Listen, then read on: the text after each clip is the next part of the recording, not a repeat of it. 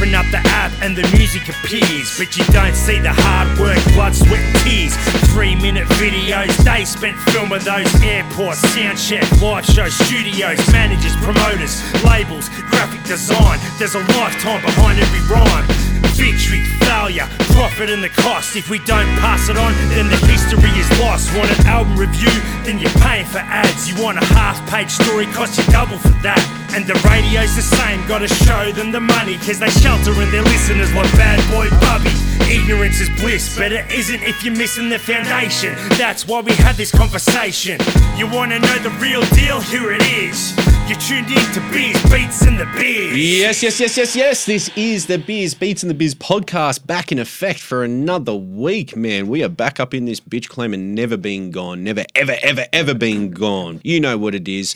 Once again, the Beers, Beats and the Biz podcast. My man Insidious on the boards, broadcasting live from the Shire Studios now. Right quick before we get to this week's guest, who I am super excited to have in the studio. Last week, we just got to recap last week.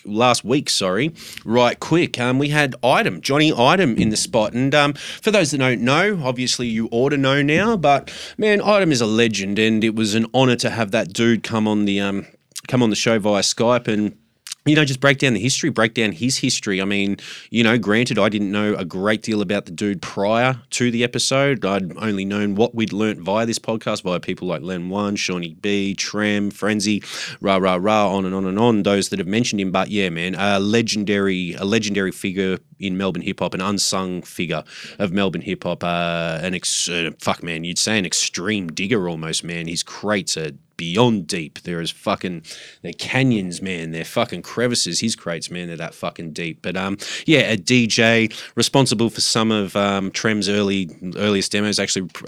He actually produced 1992 on Trem's first 12. Produced the Rays tape. Has DJ'd throughout the years. Produced the Prowler tape. There was stacks and stacks in that episode, man.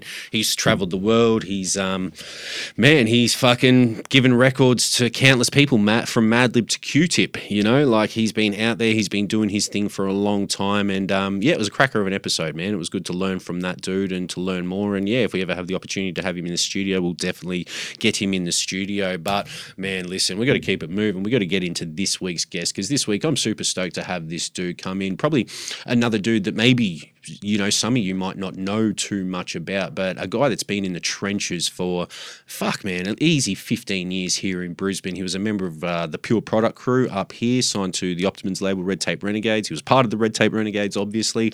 What else? He's done numerous things. Deadbeat Society, which was a short-lived crew here in Brisbane that generated a lot of noise in the short time they were around, but, they were a real talented group of individuals that unfortunately kind of imploded and didn't really go too much further. But man, it's with great excitement that I introduced to the mic our first fucking Hari Krishna guest, because that's another thing, man. Like, this dude has had an incredibly unique journey, and that's one of the most important things to me, man, particularly when you're having people on here. Like, I want to talk to interesting people, man. And I've always thought this dude was a very interesting fucking dude, a very unique dude, and an amazing dude, man. Listen, welcome to the mic, Tendancee, aka Duckets. Thank you, Jake. How are you, mate? Good, man. Speak up, dude. I got to speak up. You got to talk up. I always get told that. Speak up. Yeah, please speak up, dude. Speak up. Plus, I'm fucking deaf, still deaf in my left ear, man, and it's fucking driving me fucking mad at the moment, man. But, honestly, bro, it's a fucking honour for us to have you here, man,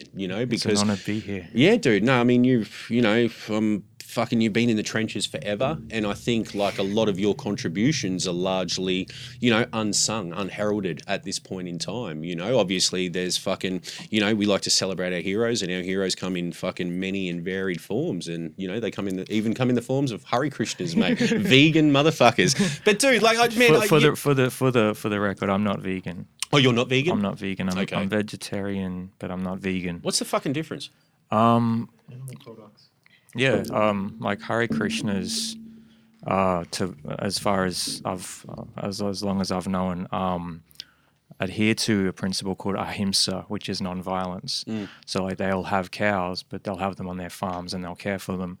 Often taking cows that are being neglected in other places, or they see the cow as a mother, so they look after the cow. They take the like after a certain period of time, the baby cow takes grass and water. It doesn't take the milk, so the cow keeps giving it.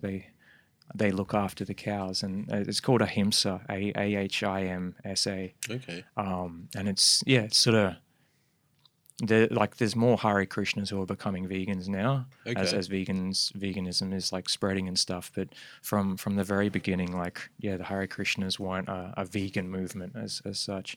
I mean, like at the restaurant at Govinda's, we cater for both. Yeah. We have vegan stuff, we have gluten-free stuff, we have, people don't want like wheat, we've got that. They don't want milk, we've got that. Are we getting him? Mm-hmm. You hearing him? Yeah. Sorry, dude, I didn't mean to interrupt. But yeah, you're a mainstay of a Brisbane institution, Govinda's, aren't you? How long have you been working there? Since 2012. So Yeah. no, end of 2011. So like going on 9 years. Yeah. Thereabouts. Yeah. Yeah. What? It was volunteering to begin with. It was Okay. like I didn't have a job, and I was going around doing like local business delivery. Like the manager there was like, well, go around and see if anyone wants lunch. People will work and they didn't come out for lunch, and then I'd sort of bring them their lunch. And Yeah. and then when the Valley store began in 2014, it was, or 2014 or 13, I think it was. I got more of a position there when, like, my friend Rucktuck went to start there. I kind of stepped in and filled his role, and it was like I didn't know it at the time that I was gonna stick around so much there, but I couldn't really imagine myself doing anything else at the moment, And funnily enough, Samsonite from the Optimum, when we used to go over and record at the place at Sherwood where he used to be before he was at the Valley at Sci-Fi, at Space Ghost Studios. He took us. He was recording our early stuff after when we first met him, and he took me to Gopal's at Sherwood, which is like a Hare Krishna restaurant, a little one just behind the Shell, across the road from the school, in 2005, I think it was. And when I was there, I was like, oh, what's the, like, I looked at the menu and I was like, well, what meat is it, And he just laughed. He's like, I think you're going to like this, Duck. Oh, I think you're going to like this, Dan. Yeah. And That's then the rest is history almost. Yeah, 6 years later, I'm sort of surviving off of Hare Krishna food. And dude, like I was saying to you on the way down, because and big shouts to Duckets because he came down with a feast. He came down with, what did you bring us? What the? So the koftas and the sauce, the tomato chutney, and vegetable curry and rice. Yeah. Because if anyone ever says to me vegetarian or vegan or some shit like that, man, I tune out and walk in the other fucking direction. I'm like, man, I'm not even trying to hear that. A lot of people do. Yeah, and it's unfortunate because fuck, dude, it was some fucking good food, man. There's some amazing food. Like there's like culturally, like like India is like no one eats beef or no one eats cows, no one eats because they revere it as the mother. So like there's a whole culture, like one of the oldest cultures on Earth has survived for so long, primarily vegetarian diet. Yeah. And it's like I think like given like when I first started, man, before I started like learning how to cook, because like my friend Rucktuck invited me to the temple at 17 Mile Rocks. I went in there, I was asking all these questions about cooking, because I was trying to be vegetarian, and I was like, doing like if you've the Aussie diet's like meat and 2 veg. You take the meat out, you just got like mashed potato and like cooked peas and carrots. It's like I don't know how can I survive off this. But Rucktuck like showed me how to cook at the temple, and then like sort of gave me like a schooling of the philosophy of the Hare Krishna philosophy, and like when I learned how to cook and like learn how to like understood like the methodology of how the food is cooked, it's like it's really simple, and it's like it's sustainable over like you can cook the same method but with different ingredients, and like 365 days of a year you can have different dishes, as opposed to like people like, what do you eat as a vegetarian? It's like, well, before I was vegetarian, it'd be like a meat pie, chips, or mashed potato, peas and carrots, and it's like there's so much.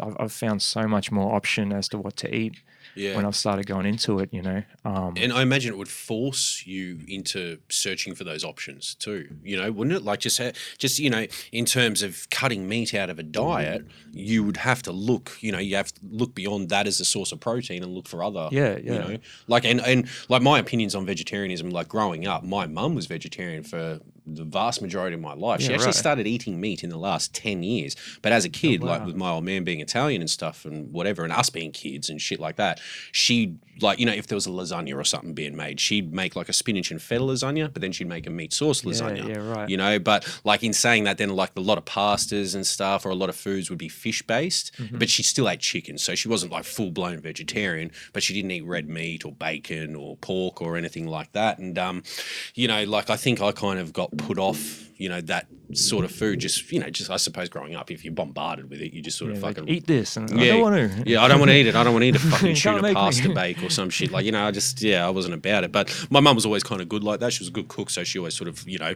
would accommodate to my dad and shit like that. But what kind of led you down that path to Krishna or to Hari? Is it Krishnaism or Hari Krishna? Like towards the faith or the philosophy? What is it? Is it a faith or?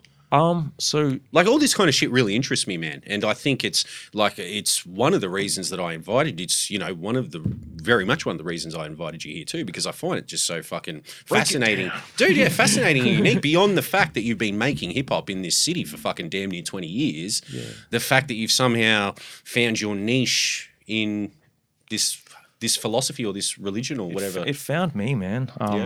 Like I think from like when my parents split when I was 7, I was looking for something. Yep. It turned up in like alcohol, like red wine, like, you know, it's like my dad was doing it. Like he's like, have a glass. It's like he passed out. It's like there's still the cask is there, so it's like have another. You know, it's like that didn't lead to happiness for me. And it's like when I used to drink in like gigs and used to go to whatever, like I'd often fall asleep. I'd often like pass out. It's like it was I realized at a certain point it was like for me it's a poison, and it doesn't agree with me. So like. Like I was looking for something that wasn't it, and it was like in like when I was younger, like my dad was like sort of Christian, my mum wasn't anything prescribed, you know. I was looking for something, you know, like which resonated, something which like absolute truth or whatever. I didn't know it was called that at the time. It's like through music. I tried to find it, you know, like doing shows, like you get a certain vibe, you get certain happiness, and it's like I want more of that. And then the Pure Product happened, Deadbeats happened. I was working a night shift job around the Deadbeats time, where I was working at Rockley Fruit and Veg Markets, thanks to DJ Days. Shouts to Dirt Dexter. Thanks for that job, man. I really appreciate it. Shouts to Days. You got me off the couch. Yeah. Like I was working there at night shift at like 2 a.m. in the morning till 10 a.m. And then if you got overtime, it was like 11 or 12. I'll tell you that at like morning smoko. So it's like it was messing with me. And and at the shift work's no way of life, eh? It's fucking terrible, man. Yeah. And I did it for a brief period of time too. Shift work plus cold storage, like in a cold room, like when it's messing with your kidneys and like my digestion was pretty shot at that time.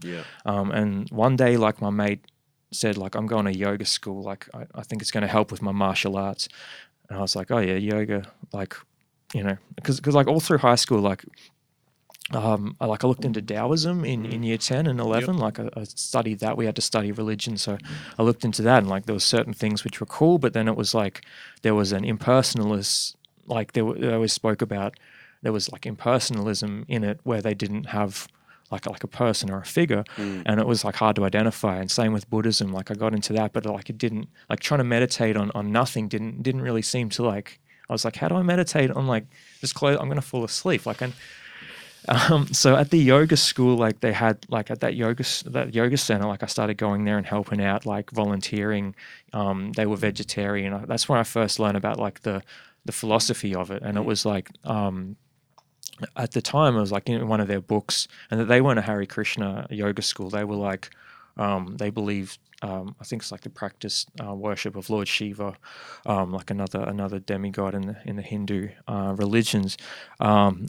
They were cooking vegetarian food. I was going there, volunteering, helping around the place. It's in New Farm, this yoga school, and after a while, like I wasn't learning too much about cooking because like the two people who were there were like a bit limited in their knowledge, but like I was looking for something. I was looking for more than cooking, but like at that time it felt like that's what would solve it. Working the night shift, and I used to go to after the yoga school. One day we went over to West End to get something, and I was like, oh, a vegetarian place, Govinders. We went upstairs. The lady that I went there with, because she had like, the different people have different dispositions. If they're from like, I believe in this and I don't believe in this. So she had reservations about going in there. I went in there and like started asking questions like to Raktak and Harinam, the two devotees, the Hare Krishna devotees who worked at Govinders at the time, and I was firing so many questions about cooking because I was like, they seem like they've got all this a bain marie of options, and like they seem like they know the food, and like Raktak, the Punjabi gentleman who like soon after became like my dearest friend. Up until he left the world in 2000. Yeah, he passed in 2016. Sorry to hear. But like he's not gone. He's just a physical. He schooled me up, man. Like I was asking so many questions at that point, and I was like, how do you cook this? Like the oil, like how do you? Yeah. And he's just like he had a really thick accent. He's like, if you come, he's like, every Friday I cook at the temple, and if you come to the temple and help me cook, I'll show you how to cook. Wow. And doing like taking up that invite and going there was like. That was like probably one of the smartest decisions I ever made because like I met the devotees, like I learned the process of cooking. Like when we sat down to eat, it felt like home for one reason. It's like everyone was eating with their hands. Before my parents broke up, when I think I was like 6 years old or 5 years old, something was happening at the table and like. Like I was like, my dad was like, eat with your knife and fork and stuff, and because I kept eating with my hands, I forget what we're eating. Got real mad, like and sort of volcano reaction, like snapped, like if you're gonna eat like a dog, you'll eat where the dog eats. We didn't have a dog, but he was referring to the bottom of the back step. Get under the house, cunt. go down to it's like took my plate down, put it on the back bottom of the back step, and like at that time, like I'm 33 now. It's like I still have, I guess, certain, like effects from certain things. Yeah. Even though like I'm not saying like mine are worse than others or whatever. No. But like when I was at the temple for the first time and everyone was eating with their hands, that more than like that's a really small thing, but that more than anything was like. I'm home, I found my home, like I found everyone, you know what I mean? Yeah. And it's like there was Russian devotees there was Indian devotees there, South American devotees there, Aussies, there was English, and the whole difference of like the, bodily difference almost like dissolves because it's like everyone is there for the same reason, like they're worshipping Krishna in their different services that they do, so. Yeah, it felt like home, man, and taking up that invite and accepting Raktak's offer and sort of and he took me under his wing a bit. Yeah. And that changed like the course of my life, Yeah. So that's how like at first I didn't like I wasn't really heavy into like I'm not a big reader. Yeah. So like there's a book that often. Funny story.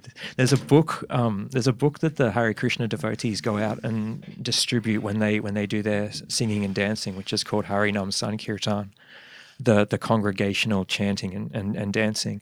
I'll just I don't mean to interject or I don't mean to butt in, but I will say like for those that don't understand, I mean maybe we'll just Google Hare Krishnas or whatever. yeah. But, you know, in any city you go to on any given evening, man, you can see those motherfuckers in the full garb, running through town with the cymbals, clapping. With some food to feed the... Yeah, like, man. I always fuck with that shit, dude. Like, Right. you know, like, you know, even as a kid when you're ignorant and you're drunk in town or you whatever, you know, you're just being a little shitbag. But, like, man, for whatever reason, I would always sort of respect that, you know, like, regardless of whatever sort of metaphysical deity you subscribe to, I have a respect for, you know, someone with that kind of faith, that level of faith. And particularly when it's all good, you know, it is just about good. Sorry to interrupt, bro. Oh, the first person, and he'll attribute to this. I've heard the story about 1,000 times from him. Right, a good mate of mine, Twitch, who first invited me. Shouts to Twitch. He likes to be called Trevor now. I love you, Trev. Trev.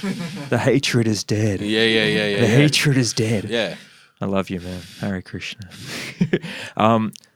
He had a book that he bought from the Hare Krishna devotees when he was out one night in the city and they were going on their Harinam Sankirtan around the... What's it called? Harinam Yep. Sankirtan. Okay. Like, or like if you say it really Aussie, it'll be like Harinam Sankirtan. Yeah, Harry Nam.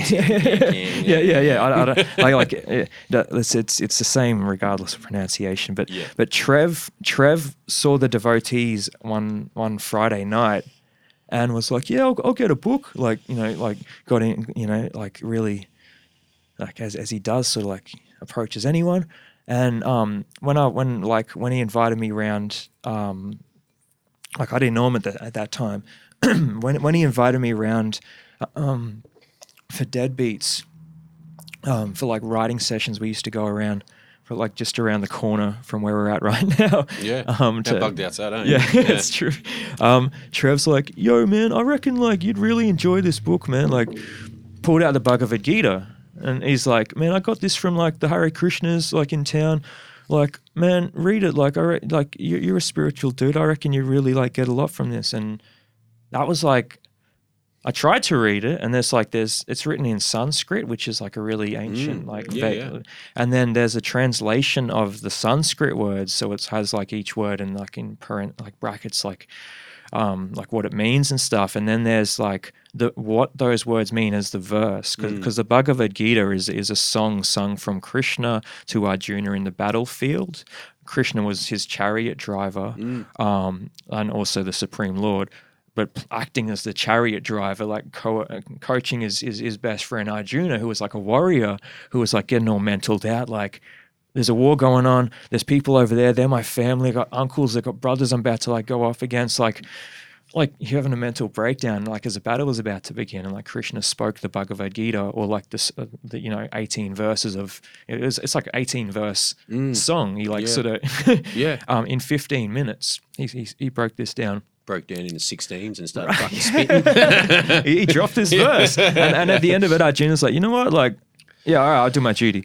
So it's back in the day, Trev got that book from the Hare Krishnas on a Friday night, and then when I met him and I was around his place for like writing rhymes and stuff, hanging out, he's like gave me the book, and then like when I met Raktak at Govinda's and Harinam at Raktak, and I said, oh yeah, my friend gave me like, you know, I pointed to they have the Bhagavad Gita for sale at Govinda's. And I remember Raktak's like, this is a very good friend. Yeah. Like he and because like it's like Srila Prabhupada who basically brought the knowledge of the Bhagavad Gita from India to the Western worlds in the 60s and 70s, and presented it as it is. Like he got the translations from the Vedic literature. He understood Sanskrit, so he translated that into English. And under the instruction of his spiritual master, he went from India to America with like a boat ticket that he got donated by some lady. Like previous to that, he was like a chemist and stuff. He was a chemist. He had a family. He became a renounced monk. Went into the renounced order of life, and then under the instruction of his spiritual master, he said like distribute the knowledge of the Bhagavad Gita in all of the Western world. And so like that was his life's mission, and that life mission is essentially what became the Hare Krishna movement all over the world. Like there's temples in every major continent. I think there was like 108 temples he built that were built, all through like selling the books, putting money into books and food distribution, like food for life programs, like the chanting and dancing in the street, the installing of the Festival of Chariot. The first one of that was in 1966 in San Francisco. Prabhupada installed that because it was a pastime that he used to love in India. That it was an annual festival in Puri. In Jagannath Puri, they have an annual festival. It's like 12 million people, or like probably more.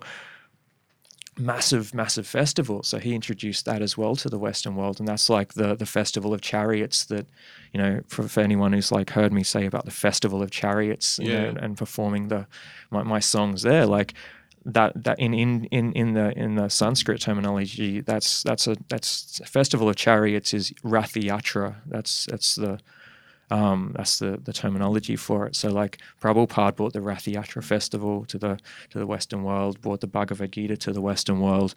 The Bhagavad Gita as it is, like without, like there was many additions before he came with his version that had adulterated it and changed it to like put the author's spin on it. But Prabhupada said the only credit he can take is that he presented it as it is, and like. Just as it happens, like it's the biggest, it's the one that's stuck around, like the Hare Krishna movement spawned out of that. So very thankful for Trevor giving me that gem of knowledge back in the day, because that was the philosophical side of that kind of tied in with like the cooking, like I didn't actually go on the dancing and chanting in the street until like about 2015. Okay. Is when I first like. I've seen you do it recently. Yeah, man. Out there. Then you were rapping at one of the festivals. Yeah. Popping up and rap. Have you found an audience within Krishna with your music, amongst other Hare Krishnas? It's almost made like, it's weird. It's like turned, I guess, like the people who receive the music from. Not just hip hoppers, because I've always had like a bit of a niche hip hop of like it's been real technical, and like people have given me advice countlessly, like, man, you should like simplify it, or like tone it down a bit, or like don't do that. Fuck no. Like it'll reach more people. Like if it's going over heads, and it's like, well, all of my favorite artists, their music. Like it went over my head, and I got intrigued by it, and I wanted to learn. Exactly. And that's what sparked the curiosity. So it's like you gotta do what's in your heart with it. Yeah. And so when I used to be with hip hop, like when it was Pure Product and Deadbeat Society and the Duct Tape, and like that when I put those out, when I put my verses in that way out after a show, it'd be like like, or like dope, or like sometimes you wouldn't get like, it'd just be like you'd get a nod, or like. If it was a bad performance, they wouldn't acknowledge you or whatever. I know what you're saying. But with like at the I've done 3 Festival of Chariots now, like 2 in Brisbane and 1 on the Gold Coast in January, just before. Like it was during the bushfires, and shortly after that festival, it rained considerably. It was actually raining on the day of the festival. Wow. It was the that day there was a deluge, like that weekend, and the Gold Coast was flooded. Like the rain stopped at I think 4:45. The festival was due to start at 5. Wow. When we brought the Jagannath's chariot into into Cavill Avenue, and the parade finished, rain started. The first stage performance had rain. I was lucky enough to like not have rain during, like, I've performed 3 songs. One of them, like the Kali Yuga song that I've done the video clip for. Like the audience's receptivity after that. We've done the Bhakti Center twice at the Gold Coast. The Bhakti Center's like it's like and on the Gold Coast Strip. There's like they have a small. I've little. seen the outdoor one. I'm pretty sure it's sort of like an outdoor. Yeah, probably. Like they're like walking around. Yeah, or? I think there was a chick, girl was She was on stage with you, I think. Yeah. That's actually my best friend and spiritual master Ruktak. It's actually his daughter who was on stage at the Gold Coast with me. So it was like a real honor to like, sort of. And like the thing that's like really special with that for me is like I was like in 2012 when I was going to that yoga school, and when I met Ruktak and when I met the devotees, I was fed up, and I was fed up because I wasn't finding what I was wanting to find around the circles that I was hanging with, although it was the sound and the just that frequency at that time, Deadbeats had a real aggressive, real like sort of, some would say, negative vibe about it, and that was kind of intense for me because I'm a sensitive sort of sensitive sort of person. And like Ruktak said to me, he's like, don't stop what you're doing, like don't stop making music, because you obviously have like some sort of ability with it, like some sort of, you've got a passion for it, but dovetail it in service to Krishna. Whether that's doing like a song like Kali Yuga, where it's like having it, I guess some would say blatant or a bit abrasive. Some may say it's like, if I don't agree with it being abrasive, but it's like some might call it that. For instance, to come out and just be like, this is what I believe in. So openly on a track. Some people aren't ready to receive that. But like Wired Weird, the body of work that I'm working on at the moment. An album that I've been putting out song by song in video form, like it's not on Spotify, it's just on YouTube. We're up to number 5. So it's like a I don't know. Like a culmination of ideas, of listening to I guess experiences in life, and also back in that 2012 time when I first was going to Govinda's, Harinam, who still works there, he's the manager of the West End restaurant, he gave me a 2 gig USB stick with like the complete audio library of the lectures of Srila Prabhupada explaining the Bhagavad Gita in the original recordings from the 60s and the 70s, and like it's like crackly, it's almost sounds like it's on record or whatever, because you got the scratch, and it's like listening to those working night shift at Rockley instead of listening to like, because when you're in your night shift, like my mate said, it's kind of like, it's like being in a jail, except you kind of you get to go home after 8 hours. But while you're in there, it's like in the cold environment, because it was like 2 degrees, 4 degrees. So in that environment, I wasn't getting, like I was saying before, like looking for something. Even on different deadbeats, or like in that workplace, in my core, I was looking for something. Like at all times, and I still kind of am, but I just feel more like it's been satiated now. Dude, I will say, like I get that from a personal standpoint, because I recently quit my job and I was working in a warehouse at Rockley. For a company that used to run stands at the Rockley markets, oddly enough. And in that job, it was just fucking picking and packing in a warehouse, man. And I was there for probably fucking close to 18 months. But towards the end of it, I found myself becoming so fucking disillusioned. I felt like a rat in a maze. And there felt like no life beyond it. And I could not understand how people, like I worked alongside dudes that have been doing it for 9 years, one dude been there for 20 years, another dude, like every dude there been there between 5 and 10 years. Jaded old man, people. These like seriously, so dude, jaded. Straight up. And these motherfuckers are losing their lives in this place for like fucking $24 an hour. And they're not aware of the time ticking. They're it's not like you aware. Don't have... And I at a point over the course of that, sort of 12 to 18 months that I was there, I went on to the PM shift to earn more money, because the PM shift was more money. What time did that start? Well, that was 2 till 10 at night. Oh, yeah. So it wasn't terrible. It was an evening shift, but so it wasn't terrible. But then you do overtime. So some nights you'd be there till 11 or 12 or whatever. But man, I like that, like, when you're searching for something or looking for something more, like we hadn't been running the pod, like obviously the podcast was on hiatus. This is over the last couple of months, so we've been gone for like 3-4 months or whatever, and during that time, like, that's also in part, I think, why, like, I was just getting to a point, like, I'd fucking finish work when I went back to day shift and I'm finishing at 2:00. Man, I'm on the piss by 3:30. I'm fucking hitting drugs by fucking 7:30 that night. Something to calm down after that. Because you're getting orders barked at you, like, you feel this, like, for us it was like fruit picking and packing. So you get veggie boxes, fruit boxes, and like you had to make pallets, and there was time frame involved. And like when it's 2 a.m. and you just work, like, you've only woken up at like, say, midnight, if you're on time, sped to work, like somehow got there, and clock on, the manager comes over, you're late, this is the last time. It's like, but the people at the, like, because the place I work, they're quite big, they service like North Coast, Brisbane and Gold Coast doing deliveries, and so it was like really like the night shift was packing and picking for the trucks that went out at 5 a.m. So it was like more pressure than the day shift. Like the first time I worked there, because I worked at the same place twice, when I was like a bit down and out at the beginning before I'd met, like after Deadbeats, or near the transitioning of out of Deadbeats and into like the, like when Ducks turned into a spiritual hippie, or what some people might call it. That's everyone to their own description.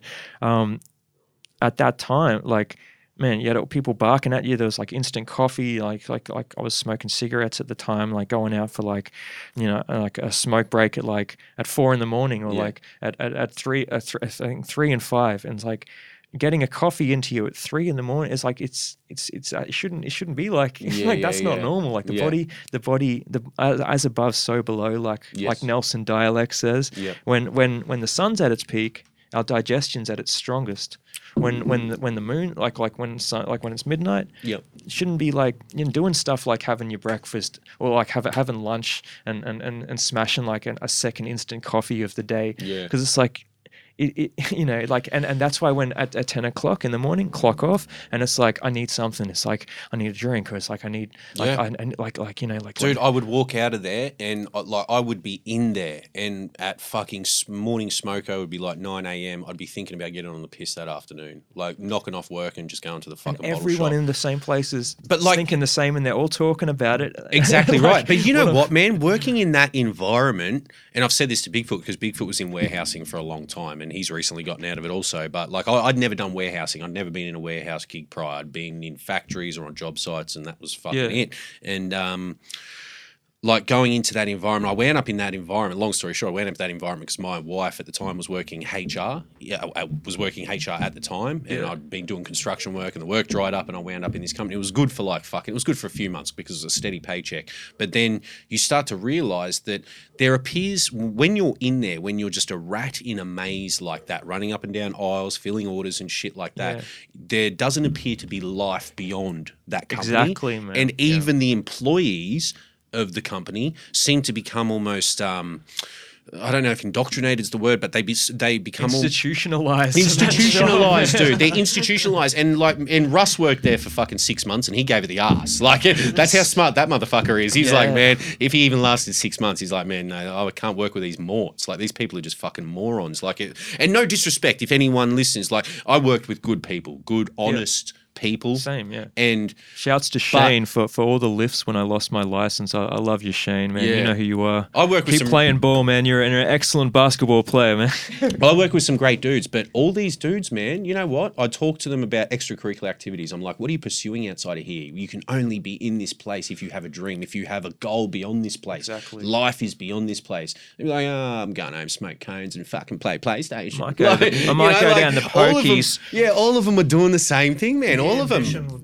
There is zero ambition, man. There is zero, and that's what I would say. I'd be like, man, and like I fucking got to a point a few weeks ago, and I was just like, man, this cannot go on. I cannot do this anymore. It's good to get aware of that, man. Yeah, I could go no further with it, man. Like there is no future in it. I knew it then, But like I could see how you if you are in that environment and you don't have the pursuits that we have, we have outlets, we have music, we have this, we have podcasts, and we have recording in some way, shape, or form. We're creatives. In that environment, your creativity is stifled. Totally. You are, as you just stated, institutionalized. That is the perfect fucking word. And it becomes your paid to be. Paid minimally to be, not even even towards the end of it, because we were supplying all the raw products to Woolworths and stuff like that. Man, we were working around the clock once that COVID shit hit, because fucking panic buying and all that sort of shit. It was. I can't remember where I was going there, but I get where you may search for something bigger. Right. If you are open-minded enough, if you have the foresight or the forethinking to look beyond those walls. Right. Like, if you don't have that outlet of creativity, you have to look for more, because in that environment, it's fucking, man, it's fucked. It's funny because it probably exists in different intensities in everyone seeking for something. Certainly. And that different people are showing different ways to address that. Yep. It's like if everyone around you addresses that in numbing it, or like thinking it's like, like let me just blur it out with this or that, or like, it's like some people might think it's business and become successful business people. It's like, but I don't know, man. It's like I can only speak for myself and my own thing. Like when I started to find some of that was when I started to during that time in that night shift, I was listening to hip hop heaps. Yeah. And I was like, listen, and it was like, it got a bit old. I still love hip hop. I still loved hip hop, but it's like I need something that's gonna, I started listening to the lectures that Harry Num had given me, and it was about life. It was about all sorts. You need to feed your soul. Exactly. Exactly.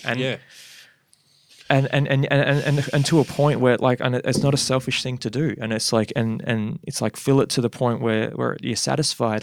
Don't feel because it's almost alien in society to it goes against the notion of get the job, work, get the house, it goes against all the common things that we're taught as kids. It's like, well, I will say from my own standpoint, it was the first time where I'd been employed and I felt like nothing more than a cog or an employee. Right. I was merely a functioning pleb in that fucking place, and I think largely the people that were above me, or the warehouse managers and shit, I think that they kind of encouraged me to pursue towards the end they were like, I should go for the 2IC role, because there was fucking, and I was like, man, I have no intention of staying in this company, so I have no ambition within this company. I apologize. And I was more than open with that. That's essentially what I said to them. I'm like, my ambitions lie far beyond this company. I do not want the role. Offer it to such and such who's been here for 9 years, he's man. busting his ass. He's busting his ass and he's going nowhere, man. And give him the fucking position, because I don't want to do this. Man. But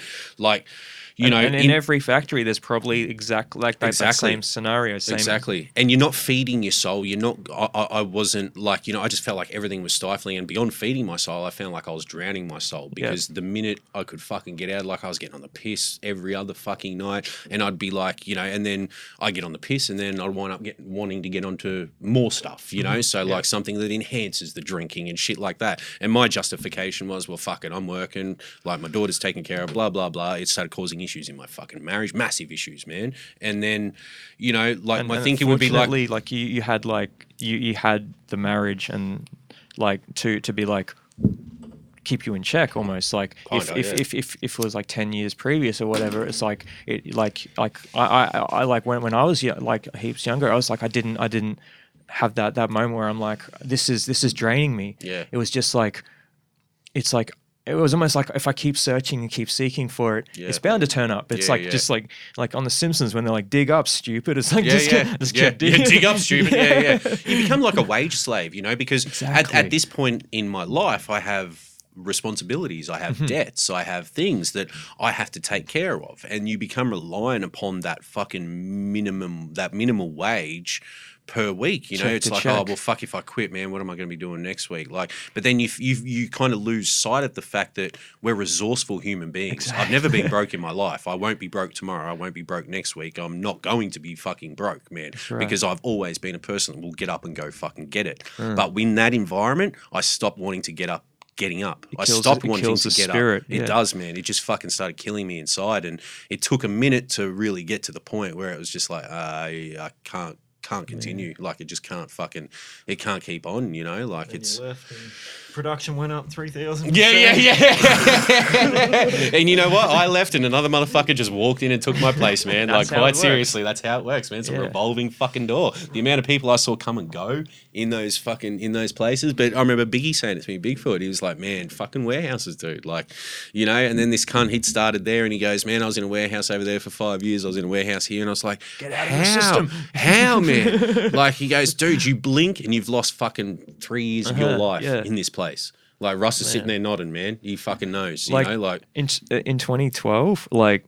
And shouts to all you motherfuckers out there working, getting up and getting it, because it's a grind. Like, just pursue what you love. Attempt to, man. Just try to invest yourself into something. Use that day job as a platform to get to something greater. You know, that's, A lot of listeners do message us and say that they listen to our podcast to help them get through the 9 to 5. Bro, yeah, exactly. Like every like shouts to all you guys.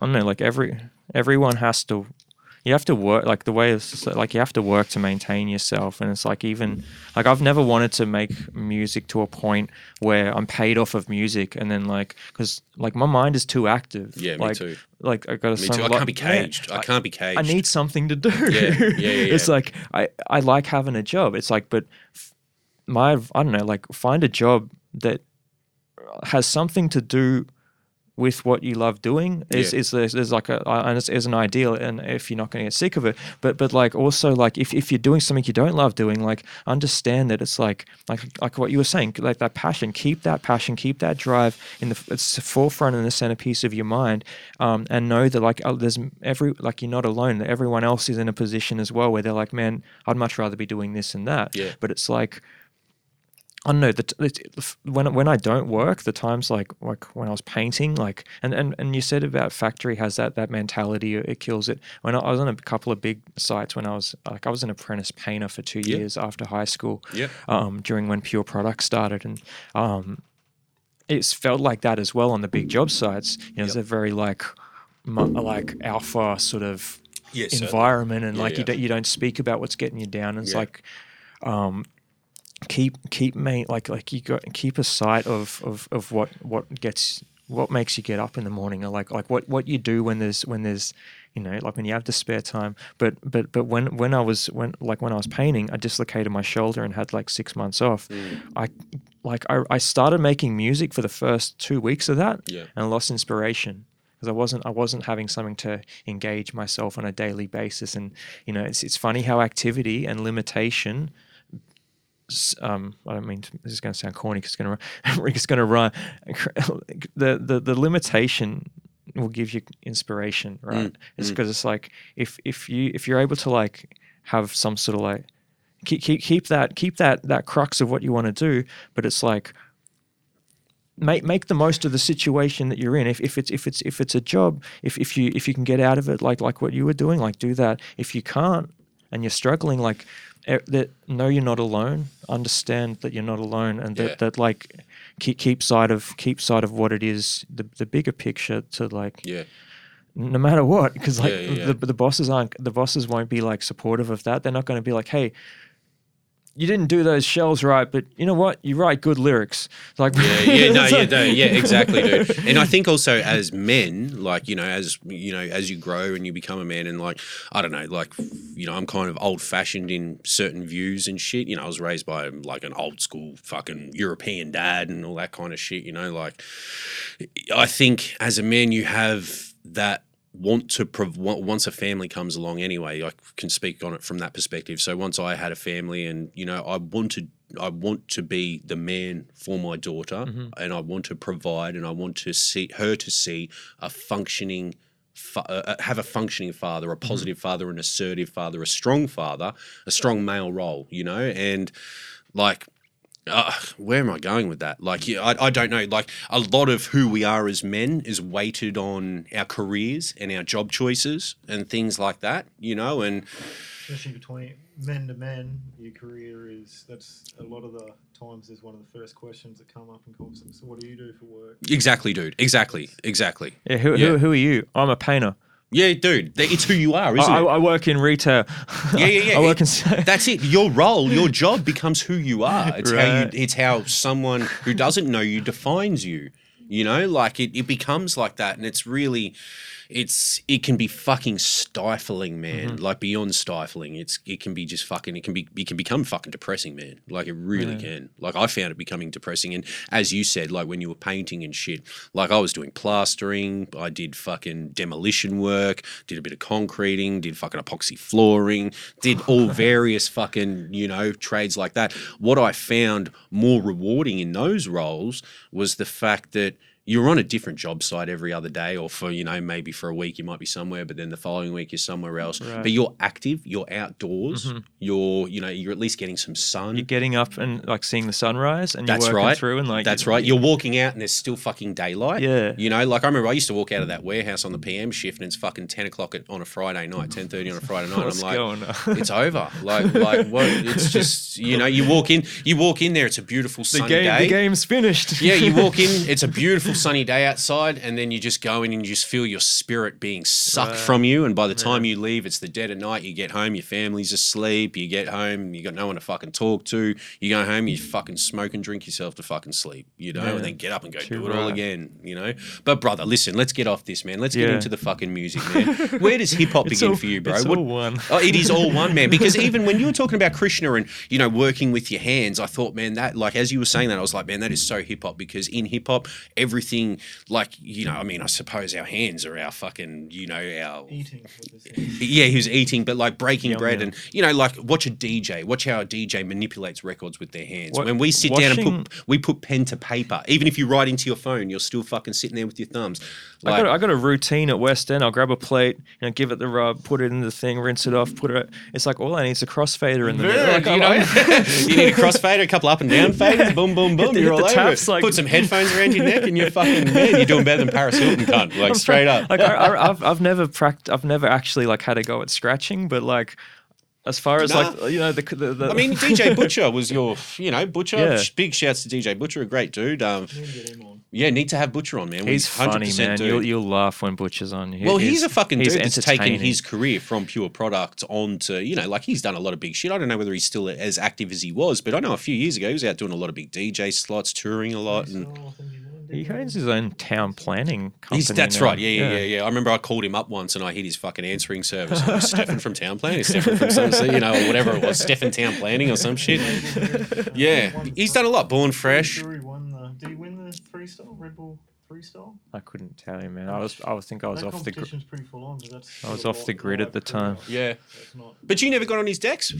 No. You never got on the decks and fucked around. Oh, like. Dude, the minute I was anywhere and there was a set of turntables, even a turntable in front of me, fucking you couldn't take me off it, man. Yeah. Like seriously, I was drawn to a turntable from the fucking youngest of ages, man. Same with like I got when I was up back when I was painting, I went up to Cairns. I met DJ Morphix and Definite Article. It was like they're two like there's probably a lot more like rappers and DJs in Cairns now, but they were. I met them at the time at the local music store. Morphix was working there. I bought a Roland. I think it was like it was a clunky thing. It was like drum machine, like a 606. Wow. But it wasn't very good. It was like it was a bit clunky and like and I learned like after trying, like I was like I'm not really a tactile person in that sense. Like the beats that like I got given a copy of a music program, Acid, back in the day in like year 9 or year 10 or and that's sort of like I'm very like with that I'm like I can make a beat on a computer better than I can make a beat on a machine because my hand-eye coordination, like I didn't crawl before I walked. I was I was on the ground and I walked. I got a bit of a people that know me will tell you I'm unco. That's up to them. But like yeah, like when I was around turntables, like I'd have a scratch and stuff, but it was like words were my thing. Yeah. Like words and emceeing. Like I used to do acting in high school and in primary school. Like it helped me come out of my shell a lot. And like, I guess I didn't know it at the time, but like through acting, like develop a confidence that I'd lost through like what had happened at home and stuff. Yeah. Like that, maybe that was like an unfair advantage with like the early shows because like people were jumping up and it's like, you're not projecting your voice. Like in my head, I'm like, you know, like you're not projecting your voice. Like, stand center stage, like stand center stage, rather. Yeah. You know, like so. I guess hip hop for me, man, was like the like the actual like when hip hop came in would be like my next door neighbor Josh or Joey Sincere, who was on the duct tape on Scissor Paper Rock.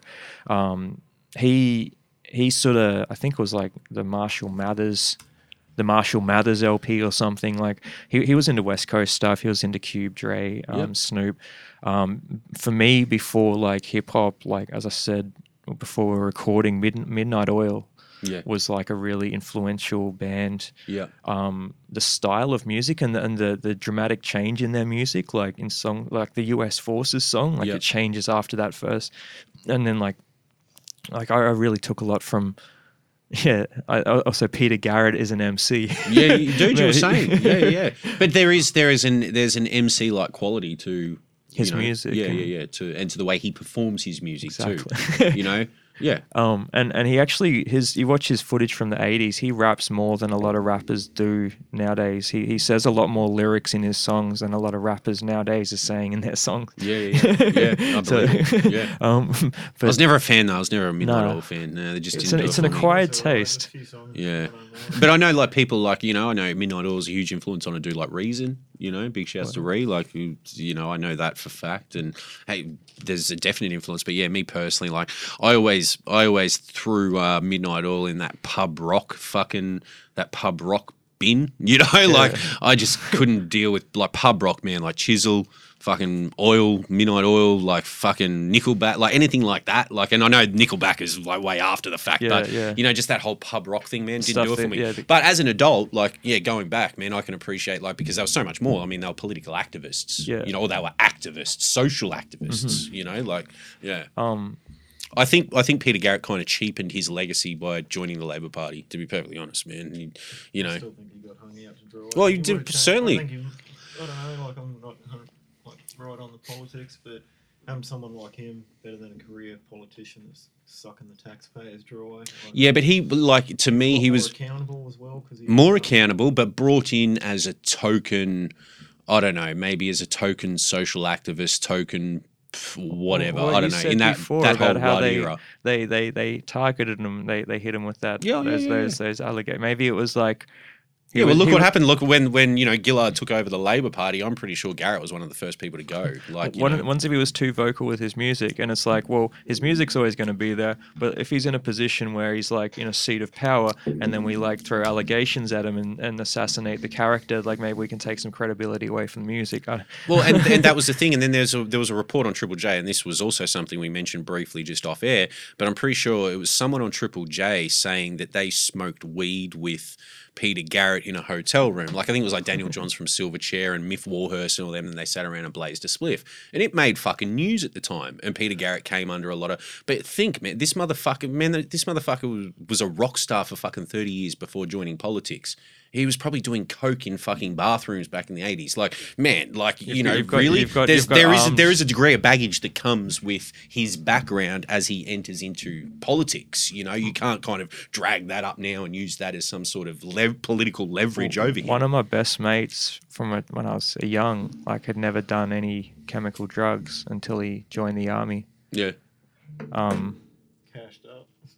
Well, being around people who maybe were into it as well, like it didn't get detected, you know, when they did tests and stuff. And it's like, if it's funny how like someone in a position of who represents the people can be like, have that stuff thrown at them, you know, even though they've got like a ton of strong positive messages they do musically, but it's like you can have like, it's like the majority of people under the sun are under some sort of influence of something. It's like, you know, it's like, but they don't. It's like, bro, exactly. But see, like, I don't know, like, and there's nothing fucking wrong with drugs. Like, you know, I remember hearing fucking, I can't remember who fucking said it, but someone once said it, and I still stand by this. Drugs are like fire. Fire, I'm sorry, what is it? Yeah, it's an analogy. Require fire. Well, no.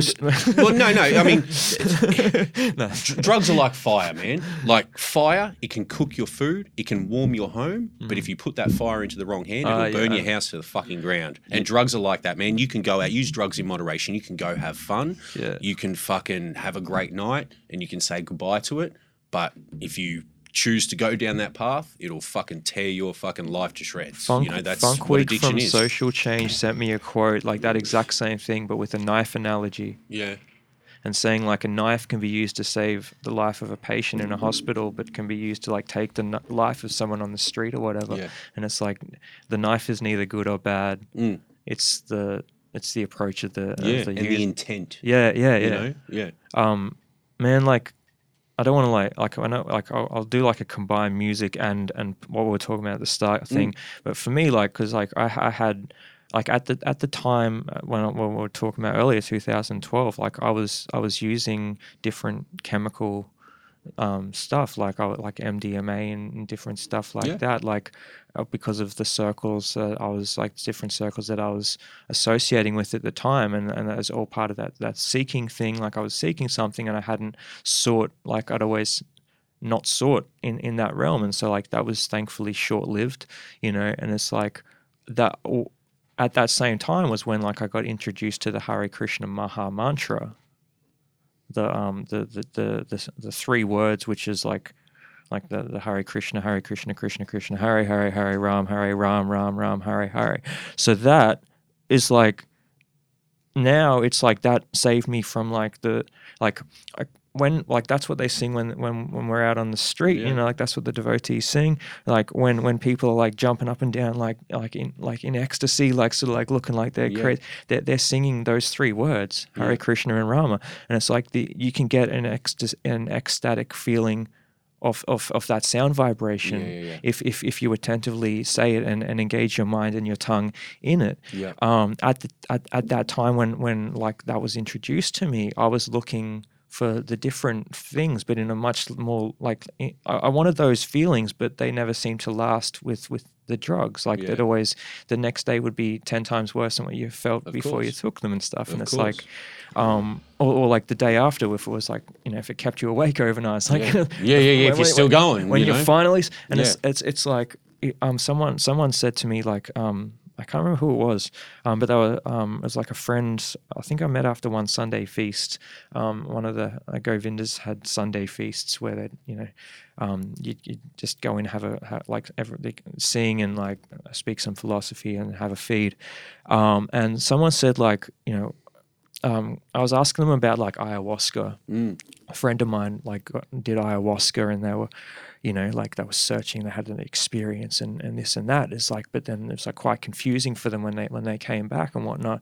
And this gentleman broke this like down for me, where it's like all different substances, you know, it's like if you're trying to, if everyone is like, if the searching is like trying to attain to that top of the mountain peak, all the different substances will take you up. Some will take you quicker, and then your journey will stop. Some will like, you know, like will take really long to progress, and then like speed up, or like everything, you know, like will show you so much. Ayahuasca will show you so much. DMT will show you so much. It's like, and you might not have the understanding to process that. What it's shown you, like marijuana will like show you so much in like, you know, patience and tolerance and not non-reactivity. Like alcohol can show you in bringing out inhibitions. If you know, isn't there something like the 7 levels of consciousness or something, and you can reach these various levels of consciousness with particular substances. So like the ayahuascas, DMT, datura, there's certain hallucinogens. Like when we're born, we come out the womb tripping, but like that pineal gland hasn't. The DMT is seeping in. That's right, and that's what I heard. I heard like certain substances take you back to the womb. So a newborn baby comes out screaming, kicking because it comes out the womb tripping fucking balls. Like it's all new. It's supposedly the body releases DMT in your brain when you're born, and then the other time supposedly when you die. There you go. There you go. So 2 times. Yeah. So some of these sleeping. I've heard sleeping, deep sleep can do it as well. Well, I've heard like smoke a spliff and it's as good as yoga. I've heard. I was told that by a university teacher. The fluoride is said to calcify the pineal gland, like certain. Yeah. It's like, and if your pineal gland is like, the more it's calcified, the less deep sleep you have. Yeah. The less deep sleep, less state of REM you enter. Like. This is Google it. Yeah, that's it. Yeah, Google it. Yeah, because it's fucking deep. That shit. It's deep. Like, do you meditate? So I do like I do what's called like how do you say it? It's like mantra meditation. Okay. I've got the beads in my bag. You can leave those fucking dirty beads in your bag. What sort of beads you got in your bag? You see the Hare Krishnas with the bag on their hand. Yeah. And one finger poking out, and they got beads in this bag. It's chanting beads, and they're made from a plant which is called Tulsi basil, which is a sacred basil. They carve these beads out of tulsi or neem. They sometimes use neem as well, or sometimes just like common, like just use any wood to do it for people who like just want to chant. So they're basically chanting that mantra, or like 108 times makes one round. They do that. They try to do that 16 times in a day, and that's their form of meditation. It usually takes about 2 hours, and it's sort of like just focusing the tongue and the mind on the transcendental sound vibration. Yep. So like I don't sit and meditate because I fall asleep. I don't sit, like I can't cross my legs so well. Like when I'm chanting, like that's a meditation. But it was explained to me that anything that you do attentively, whether it's writing rhymes, gardening, cooking, is like meditation. You can make that a meditation. Yeah. Because I man, this is probably going back fucking close to 2 years now, but I was attempting meditation for maybe a week. I probably tried. Like realistically, it was probably less than a week. It might have been a couple of days. But I remember I downloaded an app, and then I went to YouTube, and I would play the fucking meditation videos and shit like that, because I remember reading. Actually, I think it was Russell Simmons, the co-founder of Def Jam. I was thinking.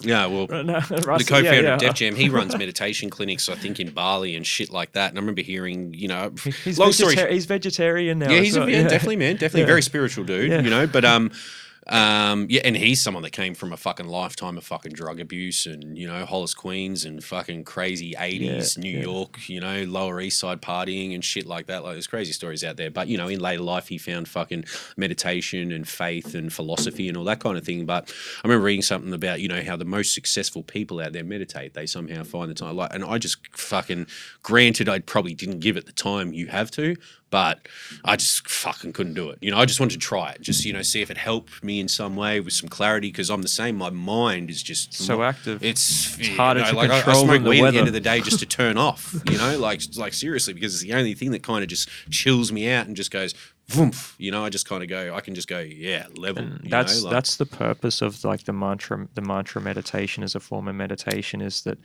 it's meant to engage the tongue and the mind. And when they're engaged in like saying the sound, like sort of like try and like limit other distractions, and it becomes quite like tranquil, quite calming. If those same things are said like out on the street with the music and the drum, the mridanga going, and the hand cymbals, like the same three things can be like the most ecstatic feeling. Yeah. And for those listening right now, welcome back to the Beers, Beats, and the Personal Wellness Podcast. This is a hip hop. This is hip hop. The Beers and Beats experience. Because most Def said like, they ask you wellness is an industry now. How is hip hop going? Ask yourself how am I going? It's like, because hip hop it's a self expression. I think that's what it's like lost a lot in like recent times. It's like everyone's trying to, it's like you go into the net and it's like such and such type beat. you know, it's like people are selling their beats because like on the merits that they sound like someone else. It's like that ain't cool. People are rapping to sound like someone else. Like that ain't cool. Like I'm like, dude, I wanted you on this podcast to have these kind of conversations because I thought this would be the conversation that we would have. I mean, you know, we're getting there. No, yeah, but like, you know, beyond the hip hop and beyond the usual sort of bravado and everything that you hear out of this podcast and profanity and fucking carry on and whatever else, but. Wired Weird has 0 swear words. Really? It's completely well done. Well fucking done. I didn't swear on my verse, did I? I think. I don't know. Are you on it, I Ross? hope not. Afro Really? did. Afro swore. Yeah. You and Afro get the pass. Okay, sweet. You get the swear pass. You get the swear pass. But you know, I think guests get the swear pass. I reckon it's dope to have these sort of conversations, man. Like just conversations that are still fucking hip hop, man, regardless, because that's, you know, that's one of your pursuits. That's our pursuit. That's, you know, that's what it is. But I knew we would have just a different conversation with you, man. Like, I appreciate your time, bro. Well, like Trav said before, like, you know, like people message in, like it gets them through. The podcast gets people through. Yeah. You know, like different. You know, like if they're stuck at work, chuck talk it up. on. You got to talk up. If you're stuck at work, chuck it on. Like, you know, it gets people through. Yeah. And it's like we're definitely gonna talk about hip hop, but it's it's all hip-hop. Everyone who's a hip hopper, like, you know, has a heart that beats and it has stuff that they go through. And it's like, I think all of us go through a lot of the same stuff in different circumstances. Certainly. And if we don't, it's like describe a diamond. Like you got like 20 people in a room, describe a diamond. It's like no one perspective is right. But if you all contribute the perspectives and like take them all into account, then you start to get an idea as to like what that diamond looks like, you know, or like how, you know, it's like, That's dope. That's dope. Right there. That's dope. That's a gem right there. You know, it's a gem. That's a gem. Man, drop a gem on him. Like look, like hip hop's been with me since like I was writing rhymes like in the form of poetry to like mentally process my parents breaking up and like being as Dad said, like the man of the house or whatever. Like I'd write my thoughts. It was like page after page. Didn't rhyme to start with, and then it started to have some rhyme to it. Like when like Josh introduced me to like Snoop, Cube, and Dre, like. I was also listening to Run DMC. Like I had WinMX. I was downloading, like, you know, WinMX. Like it was before LimeWire or something. Yeah.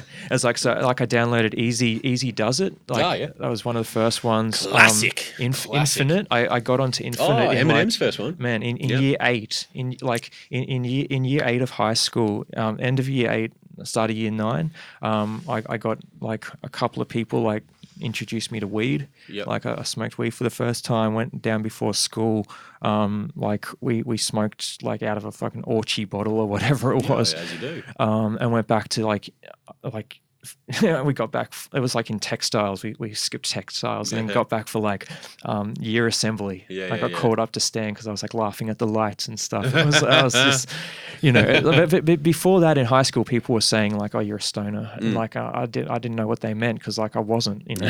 I just looked kind of tired because like I hit my eye when I was a kid and like kind of when I like this eye closes a bit more. As people, you know, some people say, oh, you look a bit funny, like the way, you know, you speak out the side of your mouth. Like a combined hit eye and a slightly deaf right ear, you're going to get a dude, you just wired weird, aren't you? But like, so the poetry was like how it was for me, like writing poetry to like process what I was like feeling. And then it was like the musical side came in with like friends, like my mates showing me music. And then I think the first album I bought was like after the Marshall Mathers LP, which was like it dropped around the time when I was getting into it, was the W I bought from like Sanity or HMV at Brookside. The third, what is that, the third Woo album? Like the chamber music and the party nut and shit. So like Woo was there from day dot for me. Like I think creatively, like with rhymes, Eminem was like actually Aussie hip hop. the very first like Tawong was my introduction to Aussie hip hop. A lot of people Sit back cite and it, man. crack a six pack from the plastic on my quest What to a get classic! spastic. What a classic song. Had you heard the authentic LP, or did you just heard the one song? I heard Tawong. Yep. And then Classic piece of music, man. I listened to it I listened to it in the last couple of months, and it's a fucking masterpiece. Yeah. Timeless, really fucking timeless, man. what's that track Bigfoot's on? Every now and then. Man, that. And And then the way it like hits and the way like, oh man.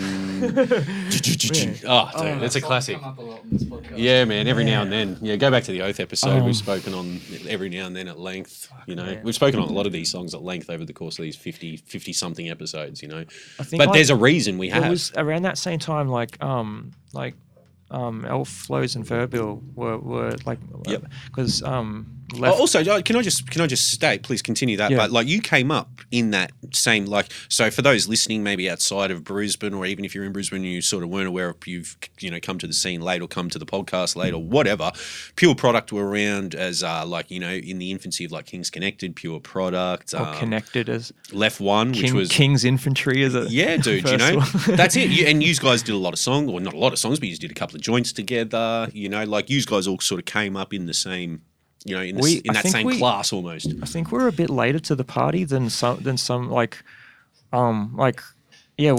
it was like 06 was when we first got our first one, and it was like Brent met Balboa in a club, and then Rob was like invited Brent on because that Christmas or the New Year's previous, me and Jerry, like fourth degree, we So Pure Product was yourself, Tendancee, Fourth Degree, Marvel, and DJ Butcher. Yeah, but at the very beginning, it wasn't Butcher. Okay. Butcher wasn't part of like Butcher. We knew Butcher from like the Manfred Days Bar Burlesque hip hop nights. We used to play pool against them upstairs. Truths, and Toddy. Yeah. Or not Truths. What's his name now? Carl. Oh. That was what his name used to be back when it was Too Ill. Back in the day, Too Ill. So it's like, and there was battles on it. There was battles that happened at Manfred's bar. Manfred's, yeah. And so that's how I met like Alexander the Commander, like I think Richie D, like me and Butter met there. Dude, yeah, I remember those names. Richie D. I remember seeing Richie D was working in a dry cleaners in fucking town. Yeah, wow. Yeah. Ducked out one day, yeah. Like Rob was hosting them. Yeah. He's a good little dude, that Richie D. Lonnie was pretty much there. Yeah. Lonnie was always there. There was like a number of launches there, but like after we went on the radio after Brent met Rob. Me and Jerry had known each other since year 10. Mm-hmm. We met through a mate that like I knew through acting. He used to come over because he lived around the corner, and we'd send verses over MSN Messenger, and record the mic or whatever, like shitty recording. But I got a microphone in like year 9 or year 10, and he would come over after school or whatever, like would have sent verses back and forth, and I'd in my hallway and in the toilet, seat down obviously, like the microphone in there. Get the couch cushions. Like we had like a pretty crummy couch, put the couch cushions up, like make a booth, like thumbtack the blankets against the door, against like or in the hallway, like thumbtack them, pillows from the couch, like whatever. No one was home, just whatever. So Jerry would come over, we'd record and whatnot, and like. That was the beginning of like 3 Deep. Me, Jerry, my next door neighbor, Joey Sincere, Josh, who started me in music. We had a crew called 3 Deep. We were rapping over jacked beats and a couple of beats we got from like Brent when we first met him. Me and Jerry met Brent at the New Year's Eve party in like 05 or whatever, and we had a CD, like a 6-track CD.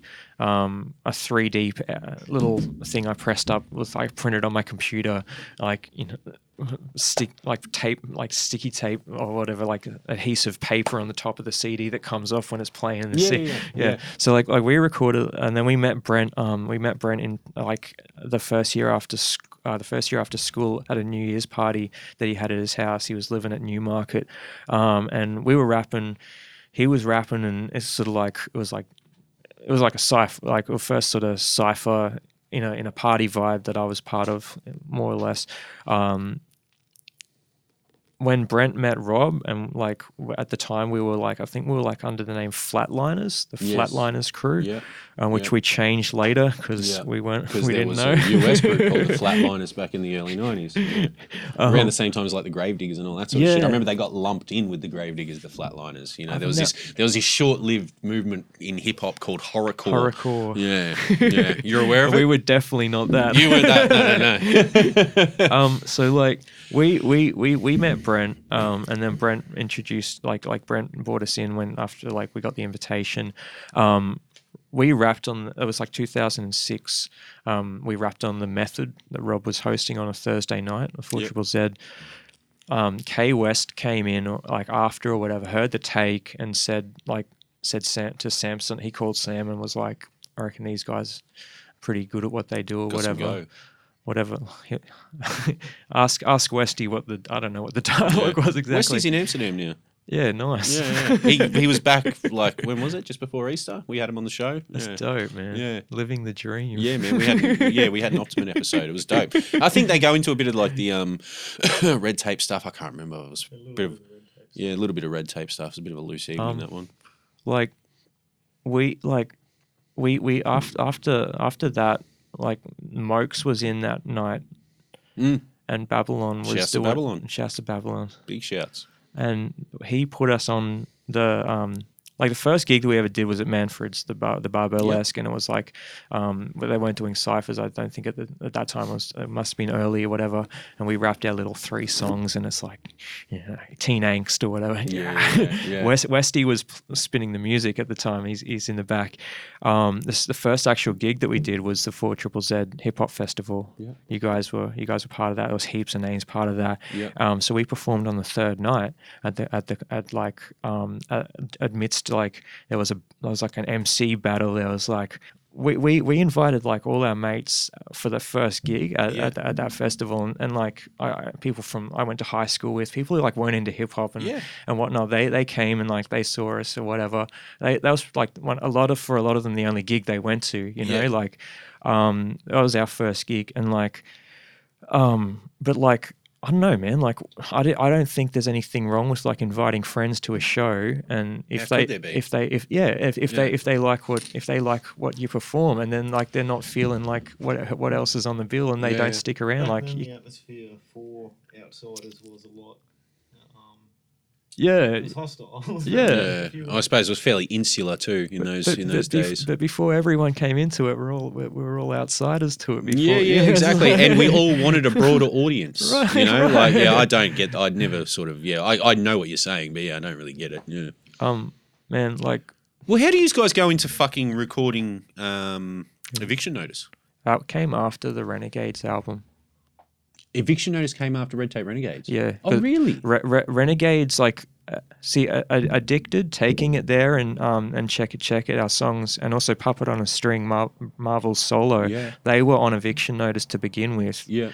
And then it was like, there was a bit of talk amongst, like, Red Tape that, because Red Tape, before it was Red Tape, was like the Optimum. Yeah. Because they were like our guides for like, for music. We'd like after Sam was at the Sherwood place, he was in the Valley, and we'd be there pretty much every day we weren't working. Yep. Like learning and recording and just mucking around, probably wasting a lot of Sam's time, and